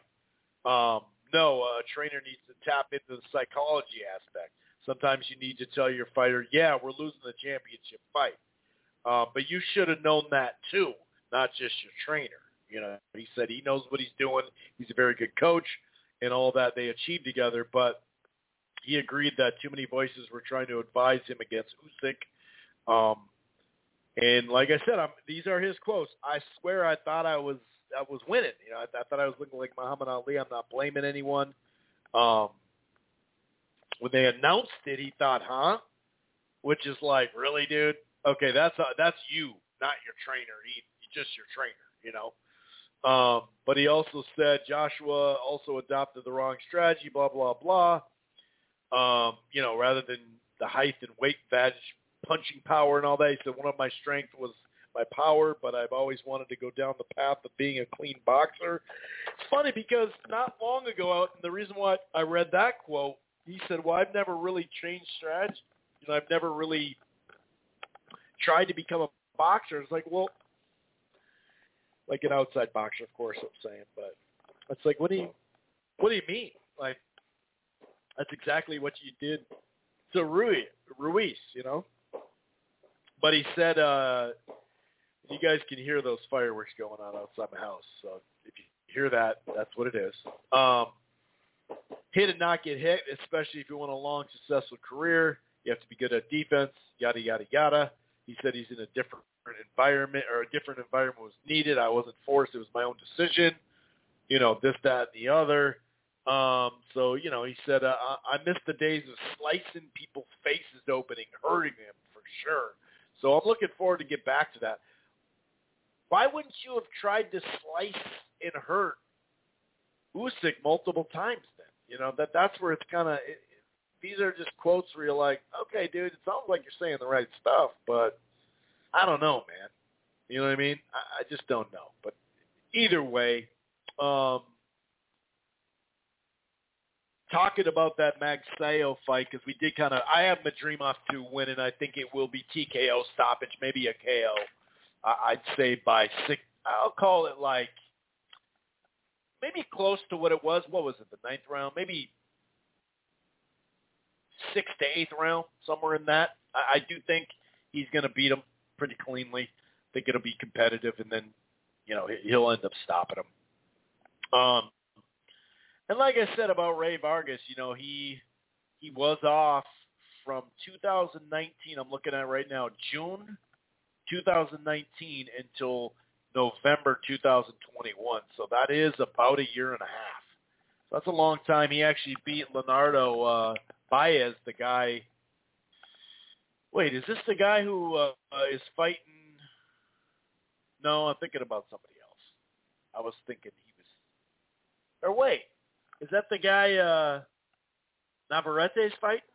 Maybe I'm wrong with that. But, you know, the Kamita fight, that was a good win. Ronnie Rios, years ago. Gavin McDonald, I'm talking 2017, I should say. Oscar Navarrete. So, you know, he kind of came up against a bunch of, like, you know, no-namers for a while. He did build his record up, for the most part anyway. He did kind of build his record up that way. But he's been a pro for a long-ass time. He's not a young guy, but he is only, I mean, he's only 31, but for that weight class, yeah, he's 35-0. For that weight class, he does have a longer than average reach. He's like 5'10" with like a 70-inch reach. And at featherweight, that's pretty good. You know what I mean? And I do think Magsayo is, like John said, he did score some knockouts, you know, against a Ceja. But that's about it. Like, when you look at his record, that's why I didn't really give him much of a chance against Russell, who you could clearly see was hurt in that fight. And it's still, by the way, we kind of forget that was a majority decision. 2 7-5s, I think, and 1 draw. Russell still fought pretty good one-handed, but the Ceja, that was his best win, but that was a fairly competitive fight. I mean, he got dropped in the middle rounds. I think it was like the 5th or 6th round. So I think it'll be a competitive fight for quite a while. Maybe, well, I don't want to think like 8 to 10 and then he takes over. I just think Vargas will, like a lot of outside boxers do, they get the early lead. Magsayo will do some stuff that may bother him a little bit. And then, when I say a little bit, I mean a little bit. I think his height and his reach and his skill level will just take over. And I'm not trying to say, Vargas would have beat Russell Jr. either. I'm not saying that. But I just think he's just got, you know, he's a very difficult fighter to fight.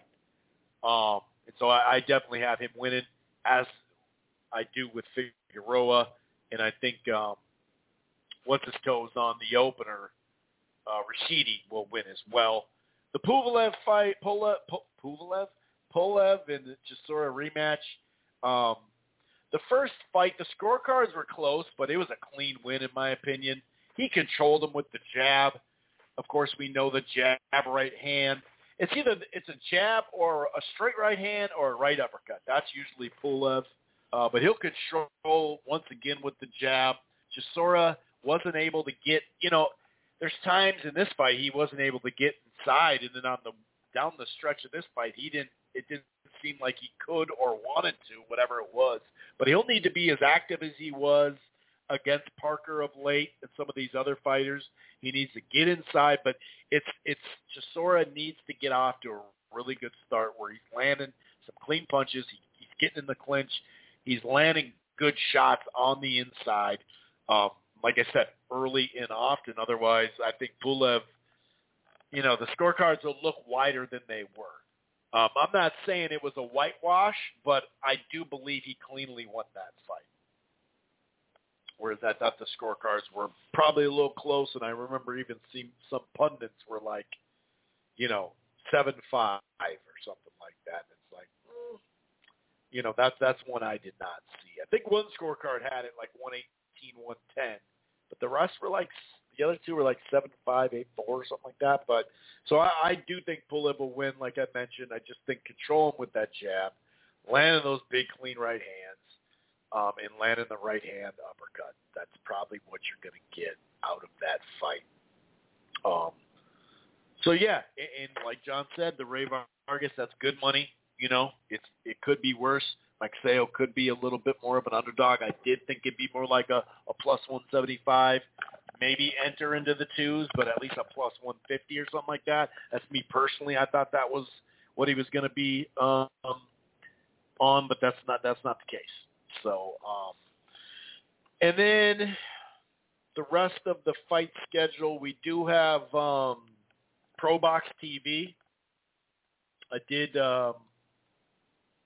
haven't talked about that, right? Yeah, that's that same night from Plant City, Florida, I think it is. A prospect, Cesar Francis, is going against Raymond Beltran. So I do think this is a good fight for him, because he's only like 10-0. I think it's 10-0, something like that. 11-0, 10-0, something like that. And, against Muhammad, he won by decision earlier this year. I want to say it was March. And I thought that was an interesting fight for him, because at least he's a veteran and whatnot, and he had been in there with guys that you could recognize losing unanimous decisions, of course, like against Postal, or he did get – he beat, Sam Eggington. He lost a decision to Tyrone McKenna or something like that. The point is, he's been in there with vets. He has experience. So I think that was a nice win for Francis. And now he's going against, Beltran, which, he obviously a vet. He got stopped. His last big fight was a while ago. I mean, it was before the pandemic, so it had to have been like 2019. And it was Comey. I just remember that part. Pedraza handled them. Brian Vasquez is probably his best win. I'm looking at it right now in the middle part of that after the Crawford fight. I remember he hurt Crawford late because Crawford was going for the fights or going for the knockout. So I think that this is a good fight for him where he's at. Like, it's good. They talked about how they're going to have prospect fights. I think this is going to be an interesting fight for Cesar Francis. So that's on Pro Box TV, which once again was, what was it, $199 and $20 for the year, $2 for a month and $20 for the year. Is that what I said last week? Something like that. So, and let me just double check. I haven't heard who Wardley and Felix Cash are going to fight just yet. I'm looking at a schedule right now, and it says Ricky Hatton and Barrero. Did that exhibition go down? I actually forgot about that. Oh, well, I missed out, I guess. But, the Roger Gutierrez and Hector Garcia, did we talk about that on the move? If that was on the move. So it's not going to be this weekend. That fight is on the move because that's isn't that a Golden Boy PBC? I think that's what. So yeah. I mean, good fight weekend, nothing crazy. At least we have on paper a 50-50 in a main event. The Figueroa Castro will probably be entertaining, as will Madrimov and Soto, and it's not like Pulev is like a major, or anything like that. So news-wise, there's a rumor going around about we already talked minorly about Mayweather and McGregor and all that, and Dana White shot that down. Then there's this new offer that he's offering him this huge amount of money, like well over $100 million. And I think like the Sun picked it up, some other sources that are like, but the Sun and these other sources picked it up saying this major offer, right? But for the rematch between Mayweather and McGregor, but the undercard would be Gervonta Davis and Ryan Garcia. And if they can make that fight on that card, I would be glad because that's going to be pay-per-view. So I'm going to pay for a pay-per-view either way. But to blow up that fight, and I don't think this is happening, by the way, don't get me wrong. I'm not saying, oh, dude, look out for this dude. It's coming. You know what I mean? That's not what I'm saying, But if that were the case, that would be a smart move and something that maybe even Oscar couldn't even run from. But I just don't see it happening, man. Maybe in a year or I don't know. When's Conor out of his contract with the UFC? Otherwise, I don't know. I just don't see it happening. You know what I mean? Maybe I'm wrong, but I just don't see it happening. But that would be a great look for both Gervonta and Ryan Garcia to be the co-feature. Just something that, will it do $4 million again? Probably not. I wouldn't think it would. But then again, the casual fan looked at like McGregor was very competitive with Mayweather. And then now they're going to say Mayweather's been retired for so long. Not that McGregor's been active, as we know, but the fact that it would involve a fight that's already going to be on pay-per-view, that's what I'm talking about. You know what I mean? That's what I'm talking about. I think that's dope. Getting on to, keeping it within this realm. So August 27th, O2 Arena in London, KSI will face Alex Wasabi in a DAZN pay-per-view main event.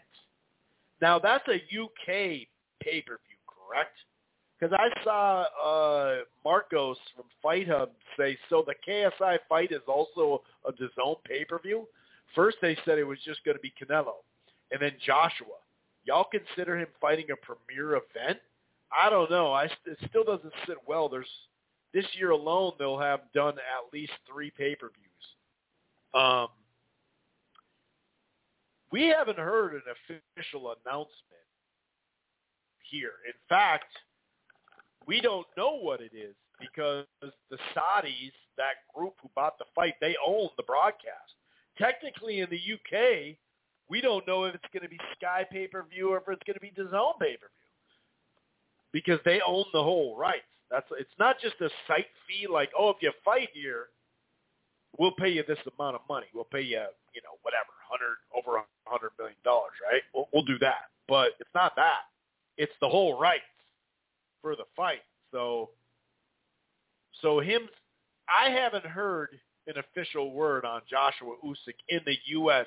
being pay-per-view. Could it be? Yeah, maybe. But I haven't heard that.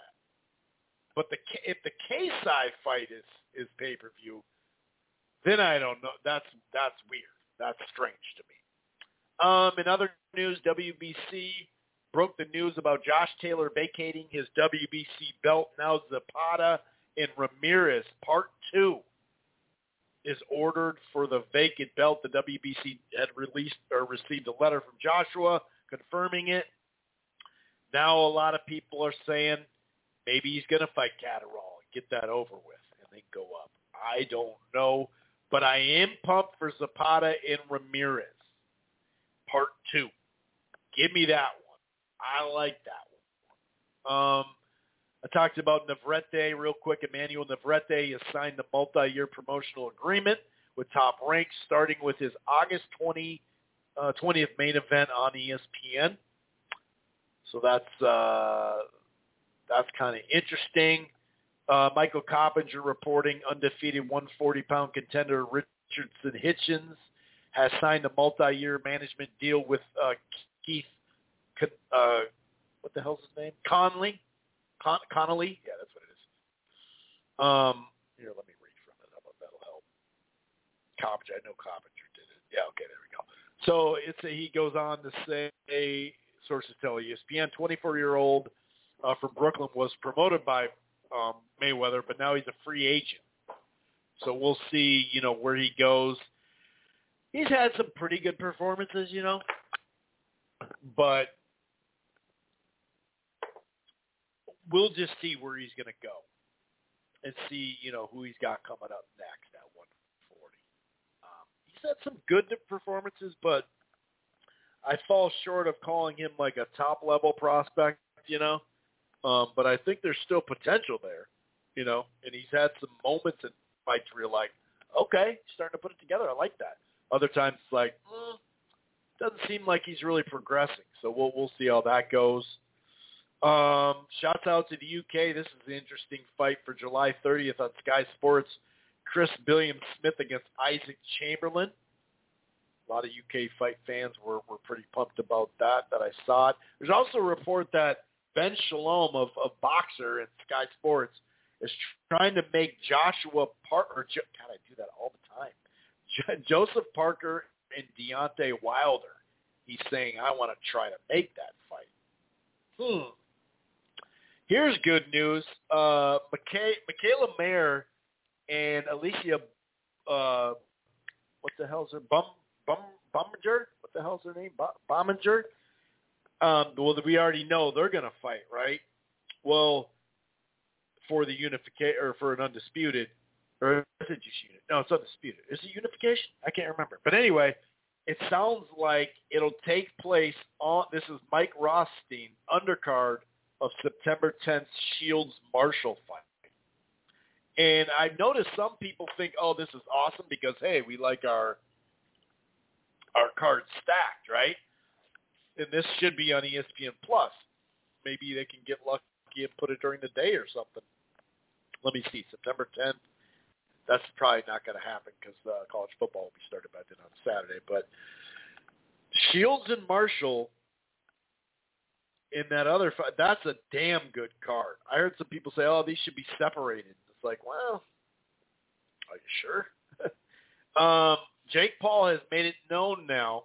He just tweeted this yesterday. Tommy Fury is officially out by Wednesday morning if he doesn't go to the embassy. Come out of hiding. 3 other opponents lined up. I'm built different.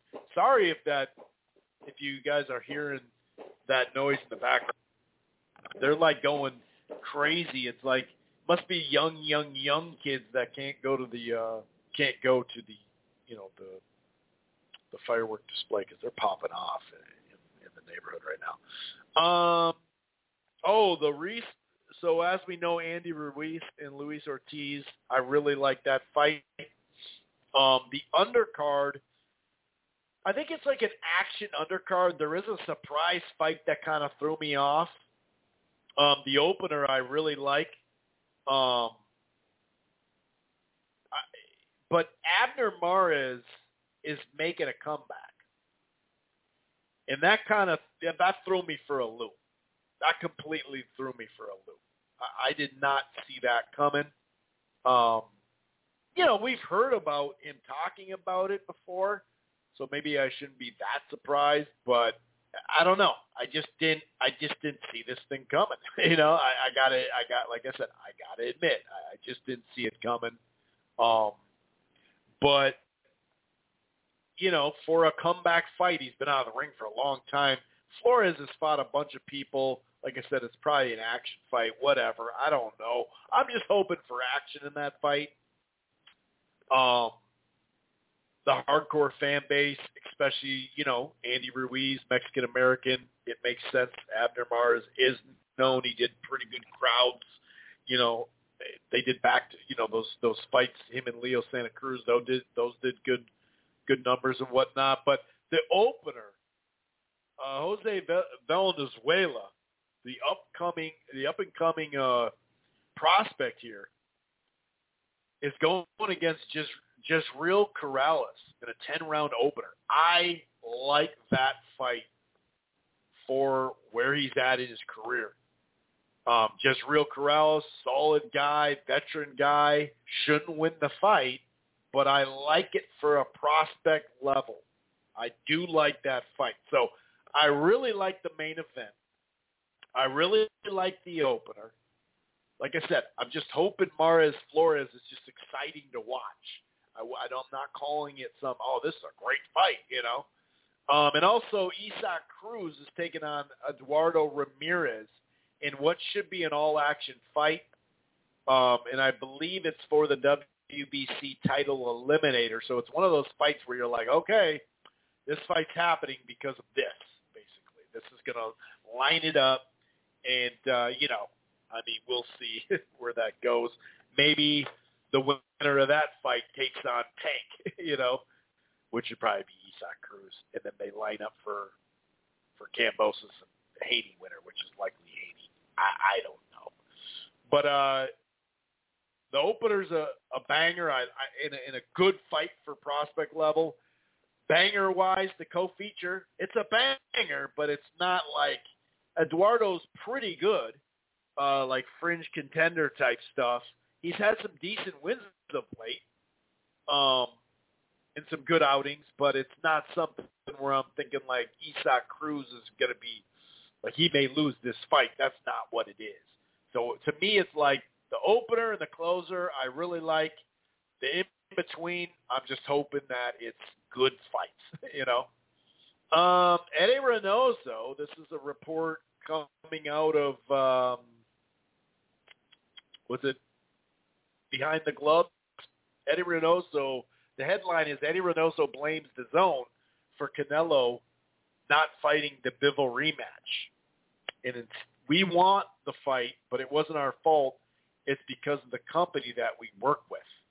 It's like, well, you didn't have to sign with the company you worked with this fight. So, because you could have taken the rematch if you wanted it. Obviously, they wanted it. I get that part. But he said, we feel good, but like everybody, nobody likes to have a loss, right? Which, that's cool talking about the Bivol fight. We are trying to learn from this, and sometimes in life you need to lose in order to grow. It's a fight that everybody wants. Of course, we want the fight, but it wasn't our fault. It's because of the other company that we work with. But now GGG, this is a weird quote. It says, now GGG is a lot of factors, but we want the fight. Abel Sanchez has nothing to do now. But at the time, yes, of course, it's a fight that we want with Golovkin. We do want this fight. When they are talking about personal, when it comes to the Golovkin fight, it could be because we already fought 24 rounds. Something is personal, but I could see it as a great fight. Everybody says it, but it's a fight. Like I told you, Abel has nothing to do with it. I don't know where that came in. That must have been a weird thing there. News-wise, I think that, Ryan Garcia, they've been going back and forth, him and Canelo. Ryan Garcia is like, hey, I could find Ricky Hatton's brother. I could go find a Matthew Hatton and win a championship and get that out of the way and be young and with the belt. But all the belts are tied up, or even before they were with high-level fighters. And that is true. But, it's basically off this quote. This is what Canelo Alvarez said on Ryan Garcia picking Gennady Golovkin to beat him. He's just mad. He's no more on the team, but he's a little kid. My advice is focus on your career. But he's a little kid, he said. My advice is focus on your career, win a title first, then talk about other, people, because you've accomplished nothing.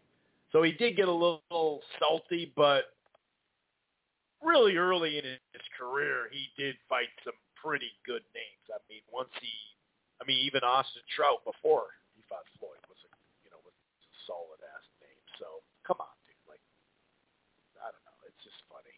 I think that's about it. We're gonna get to some boxing Twitter, and then we're gonna get the hell out of here. Oh, we got some fanboys. Can anyone stop the Eastern Euro takeover of boxing? Something we've heard since 2013 or 14. It seems, it's truly underway. And this seems like a tweet that was in like 2016, actually.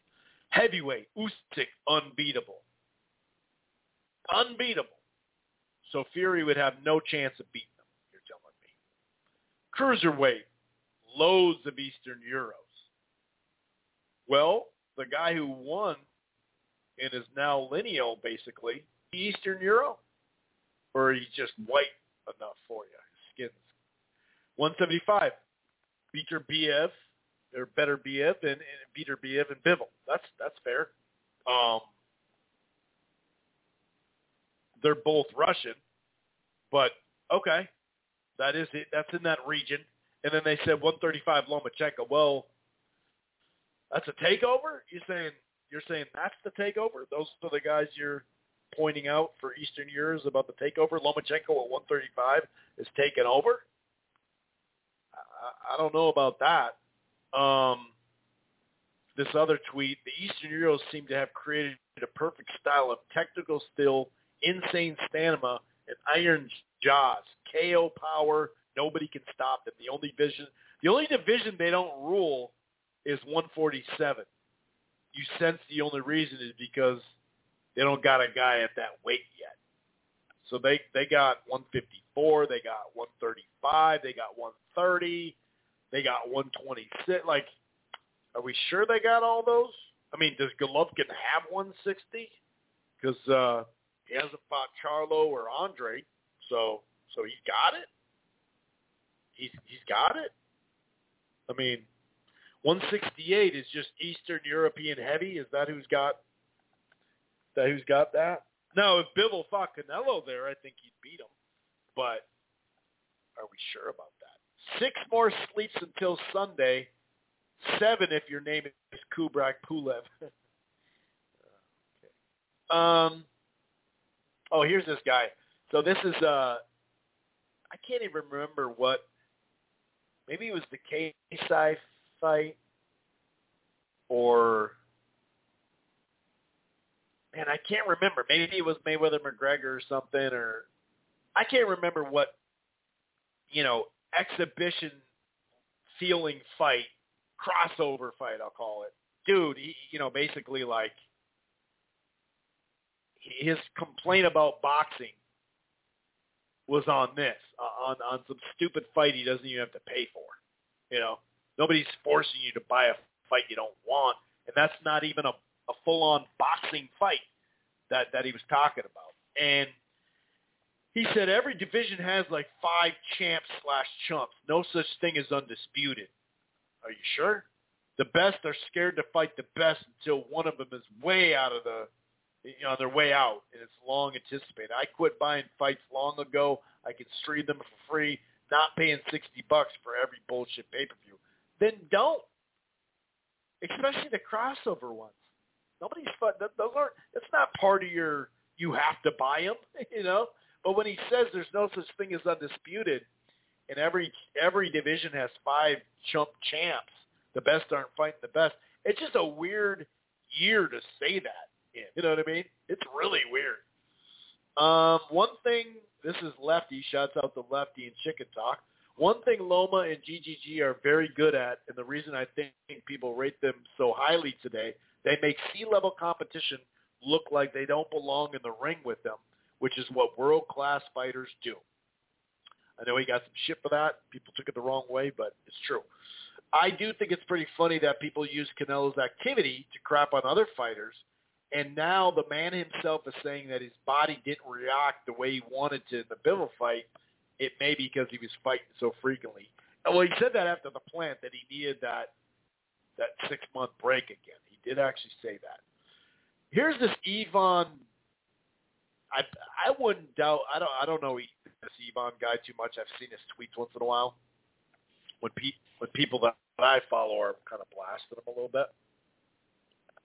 But he says, breaking news, and he probably got this from Glaze or something, but breaking news, Spence is asking for $25 million guaranteed to fight Crawford. Funny thing is, Spence's biggest payday is $8 million versus Mikey Garcia. I think he's trying to sell that at the high price because he knows the boogeyman is coming. So he's asking for 25. He's pricing himself out, huh? This is Abraham Gonzalez. Why do I feel like we get a Boots Ennis versus your Dennis Ugas next, while Thurman gets a shot at Stanonius? Hey, sign me up for both those fucking shots. See, this is where I think it's coming from, Glazier. Actually, I'm not going to read that tweet. I'll save that tweet. I'll put that one in the background. Yeah, let's get out of here. Let's get out of here. Let's not bore you guys too much here at the end of this. It is a holiday. Oh, there is one thing I wanted to talk about real quick. I almost forgot about this. So, you know what? Well, I already brought it up. I might as well. So I saw this Joe Markowski. I think it's Markowski from ESPN. Let me get this thing up here. Someone sent this to me. I forgot about this. I was actually going to talk about it. This is from BoxingScene.com. The DAZN executive admonishes promoters quarreling. We don't want our brand associated with that kind of behavior. That's what the DAZN, one of the executive vice president of DAZN, expresses dismay of the way certain promoters denigrate each other repeatedly through the media, blah, blah, blah, blah. And he says in particular that Eddie Hearn, obviously Eddie Hearn and Leonard Ellerbe have been going back and forth, and he says, I don't like that. The back and forth exchanges, something he wants to, are not something he wants to encourage. Indeed, the executive even seems to suggest that they have taken action against their promoters who have spoken out forcefully against rival industry power brokers.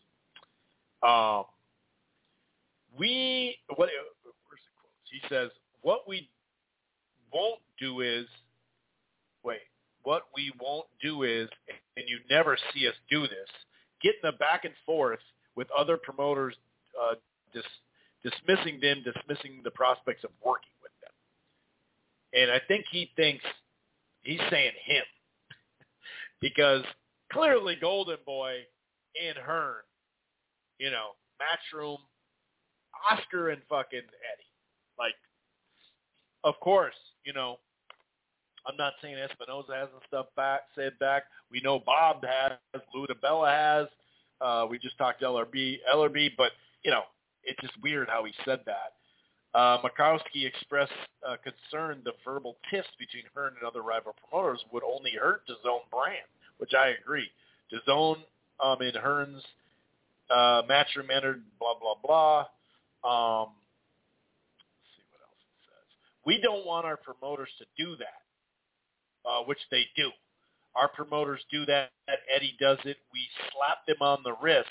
We don't want our brand associated with that kind of behavior because we don't think it's conductive of doing our job properly.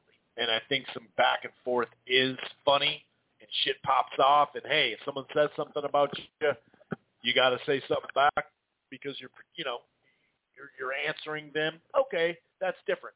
But we all know who started all this stuff. Eddie admits it. Eddie always admits it. As far as saying Showtime's not going to be able to handle it, they're going to basically sign a bunch of PBC fighters, blah, blah, blah, blah, blah. They're going to take over America, or he is, DAZN, whatever. So Eddie starts the fire most of the time, but, like I said, Bob Arum, DeBella, Espinoza, LRB, they fire shots time to time. Whereas damn near, a lot of interviews, Eddie's talking shit. You know what I mean? But that's what he says I do. But he also, I've noticed recently, and I think he's learning, he said, I'm realizing that this is not going to benefit me the best, so maybe I should chill sometimes. But my biggest thing is when a fight's being negotiated or prior to a fight being negotiated. If you just rip apart a fighter or say this guy is, he doesn't even deserve a fight with this guy, that guy. But then when other fighters say that about his fighters, he's going to freak out. Like, my thing is he leads a lot of this stuff, and then it's just a back and forth where they're firing off both of each other. But the pre-negotiations and during the negotiations, I do have a problem with how he does it, and I think it has prevented some shit from happening. But he wants to get ahead of it sometimes too, so it makes him look good. And usually he doesn't get the vast majority of media and part-time media and hardcore fight fans, say on Twitter, usually don't give Eddie that much of shit, because he's always talking about a next fight he's going to make, or we should make that fight. These are fights we need to make. Well, okay, let's start negotiating then. Let's not just talk about it then and negotiate it straight up. Like I said, I've never heard anybody, or I shouldn't say that, but it's very rare to hear the Eddie Hearn thing to where he was technically lowballing Wilder for a long time. And, being that for the first fight, and technically if it was ever going to happen, the first fight or the second fight, it was going to be $40 million, like we know. But he was $5 million, $7.5. I said this before. I don't want to go over this stuff too much, but he was, drastically under bidding, and then destroying Wilder for not taking it. And it's like, okay, you can destroy him for not taking $40 million if you want, or the deal with you. Okay, that's fine. But as we know how it played out, that first fight would have taken a lot longer than at first we thought, because AJ lost to Ruiz, had to have the rematch, and then COVID hit. So that fight, in hindsight, we don't know if there's even a first fight, let alone a second fight, because he has, he's taken this rematch. He took the Ruiz rematch, but if he loses to Wilder, and I've always said this, if he lost to Wilder, and I'm not saying he for sure loses to him, but if he did, it's probably by brutal knockout.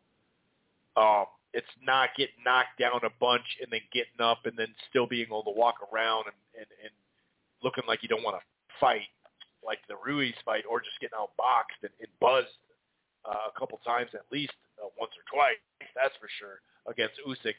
It's brutal, and would they want to go back to that? I don't know about all that. But meanwhile, he was just terrorizing the guy, but yet you were the one fucking him, So, like I said, Eddie is Eddie. I do like that he admits it. Like, hey, man, this is my style. But he shouldn't be mad when they don't like me. Everyone wants me to fail. It's like, but then you hear him and Frank, they barely ever work together. And he says the reasons why I don't want to work together. Because it's a competitor over there, So it's just funky. That's all. But I do wish there was less of it on all sides. But like I said, Eddie is the leading contributor to this stuff. Ever since he's been on the scene, that's just him. And he admits it. To his credit, he admits it. But like I said, do your thing, but right before a potential fight could be made, and then during the negotiations, I wish he'd just shut. I know they're going to ask him questions, but I wish he'd just do the political answer at that time. When the negotiations are over and it's been called off, go ahead and rip away if that's what you want to do. Cool. You know, fill in people with information that we don't have, that's fine with me. But when it's going on, it's kind of like, ugh. And then match your own guys, too. You sit there and destroy Charlo for the last 2 years, but then you don't, you can't make good fights over there barely when you had most people at middleweight. So it's just contradicting his shit. And a lot of the media doesn't call him out on it. Just like they don't call Bob Arum. They go, oh, that's classic Bob or some shit like that. Anyway, I'm out. Enjoy the fights. Be back next Monday. Happy 4th of July. Peace. Once you become the world champion, I believe that you feel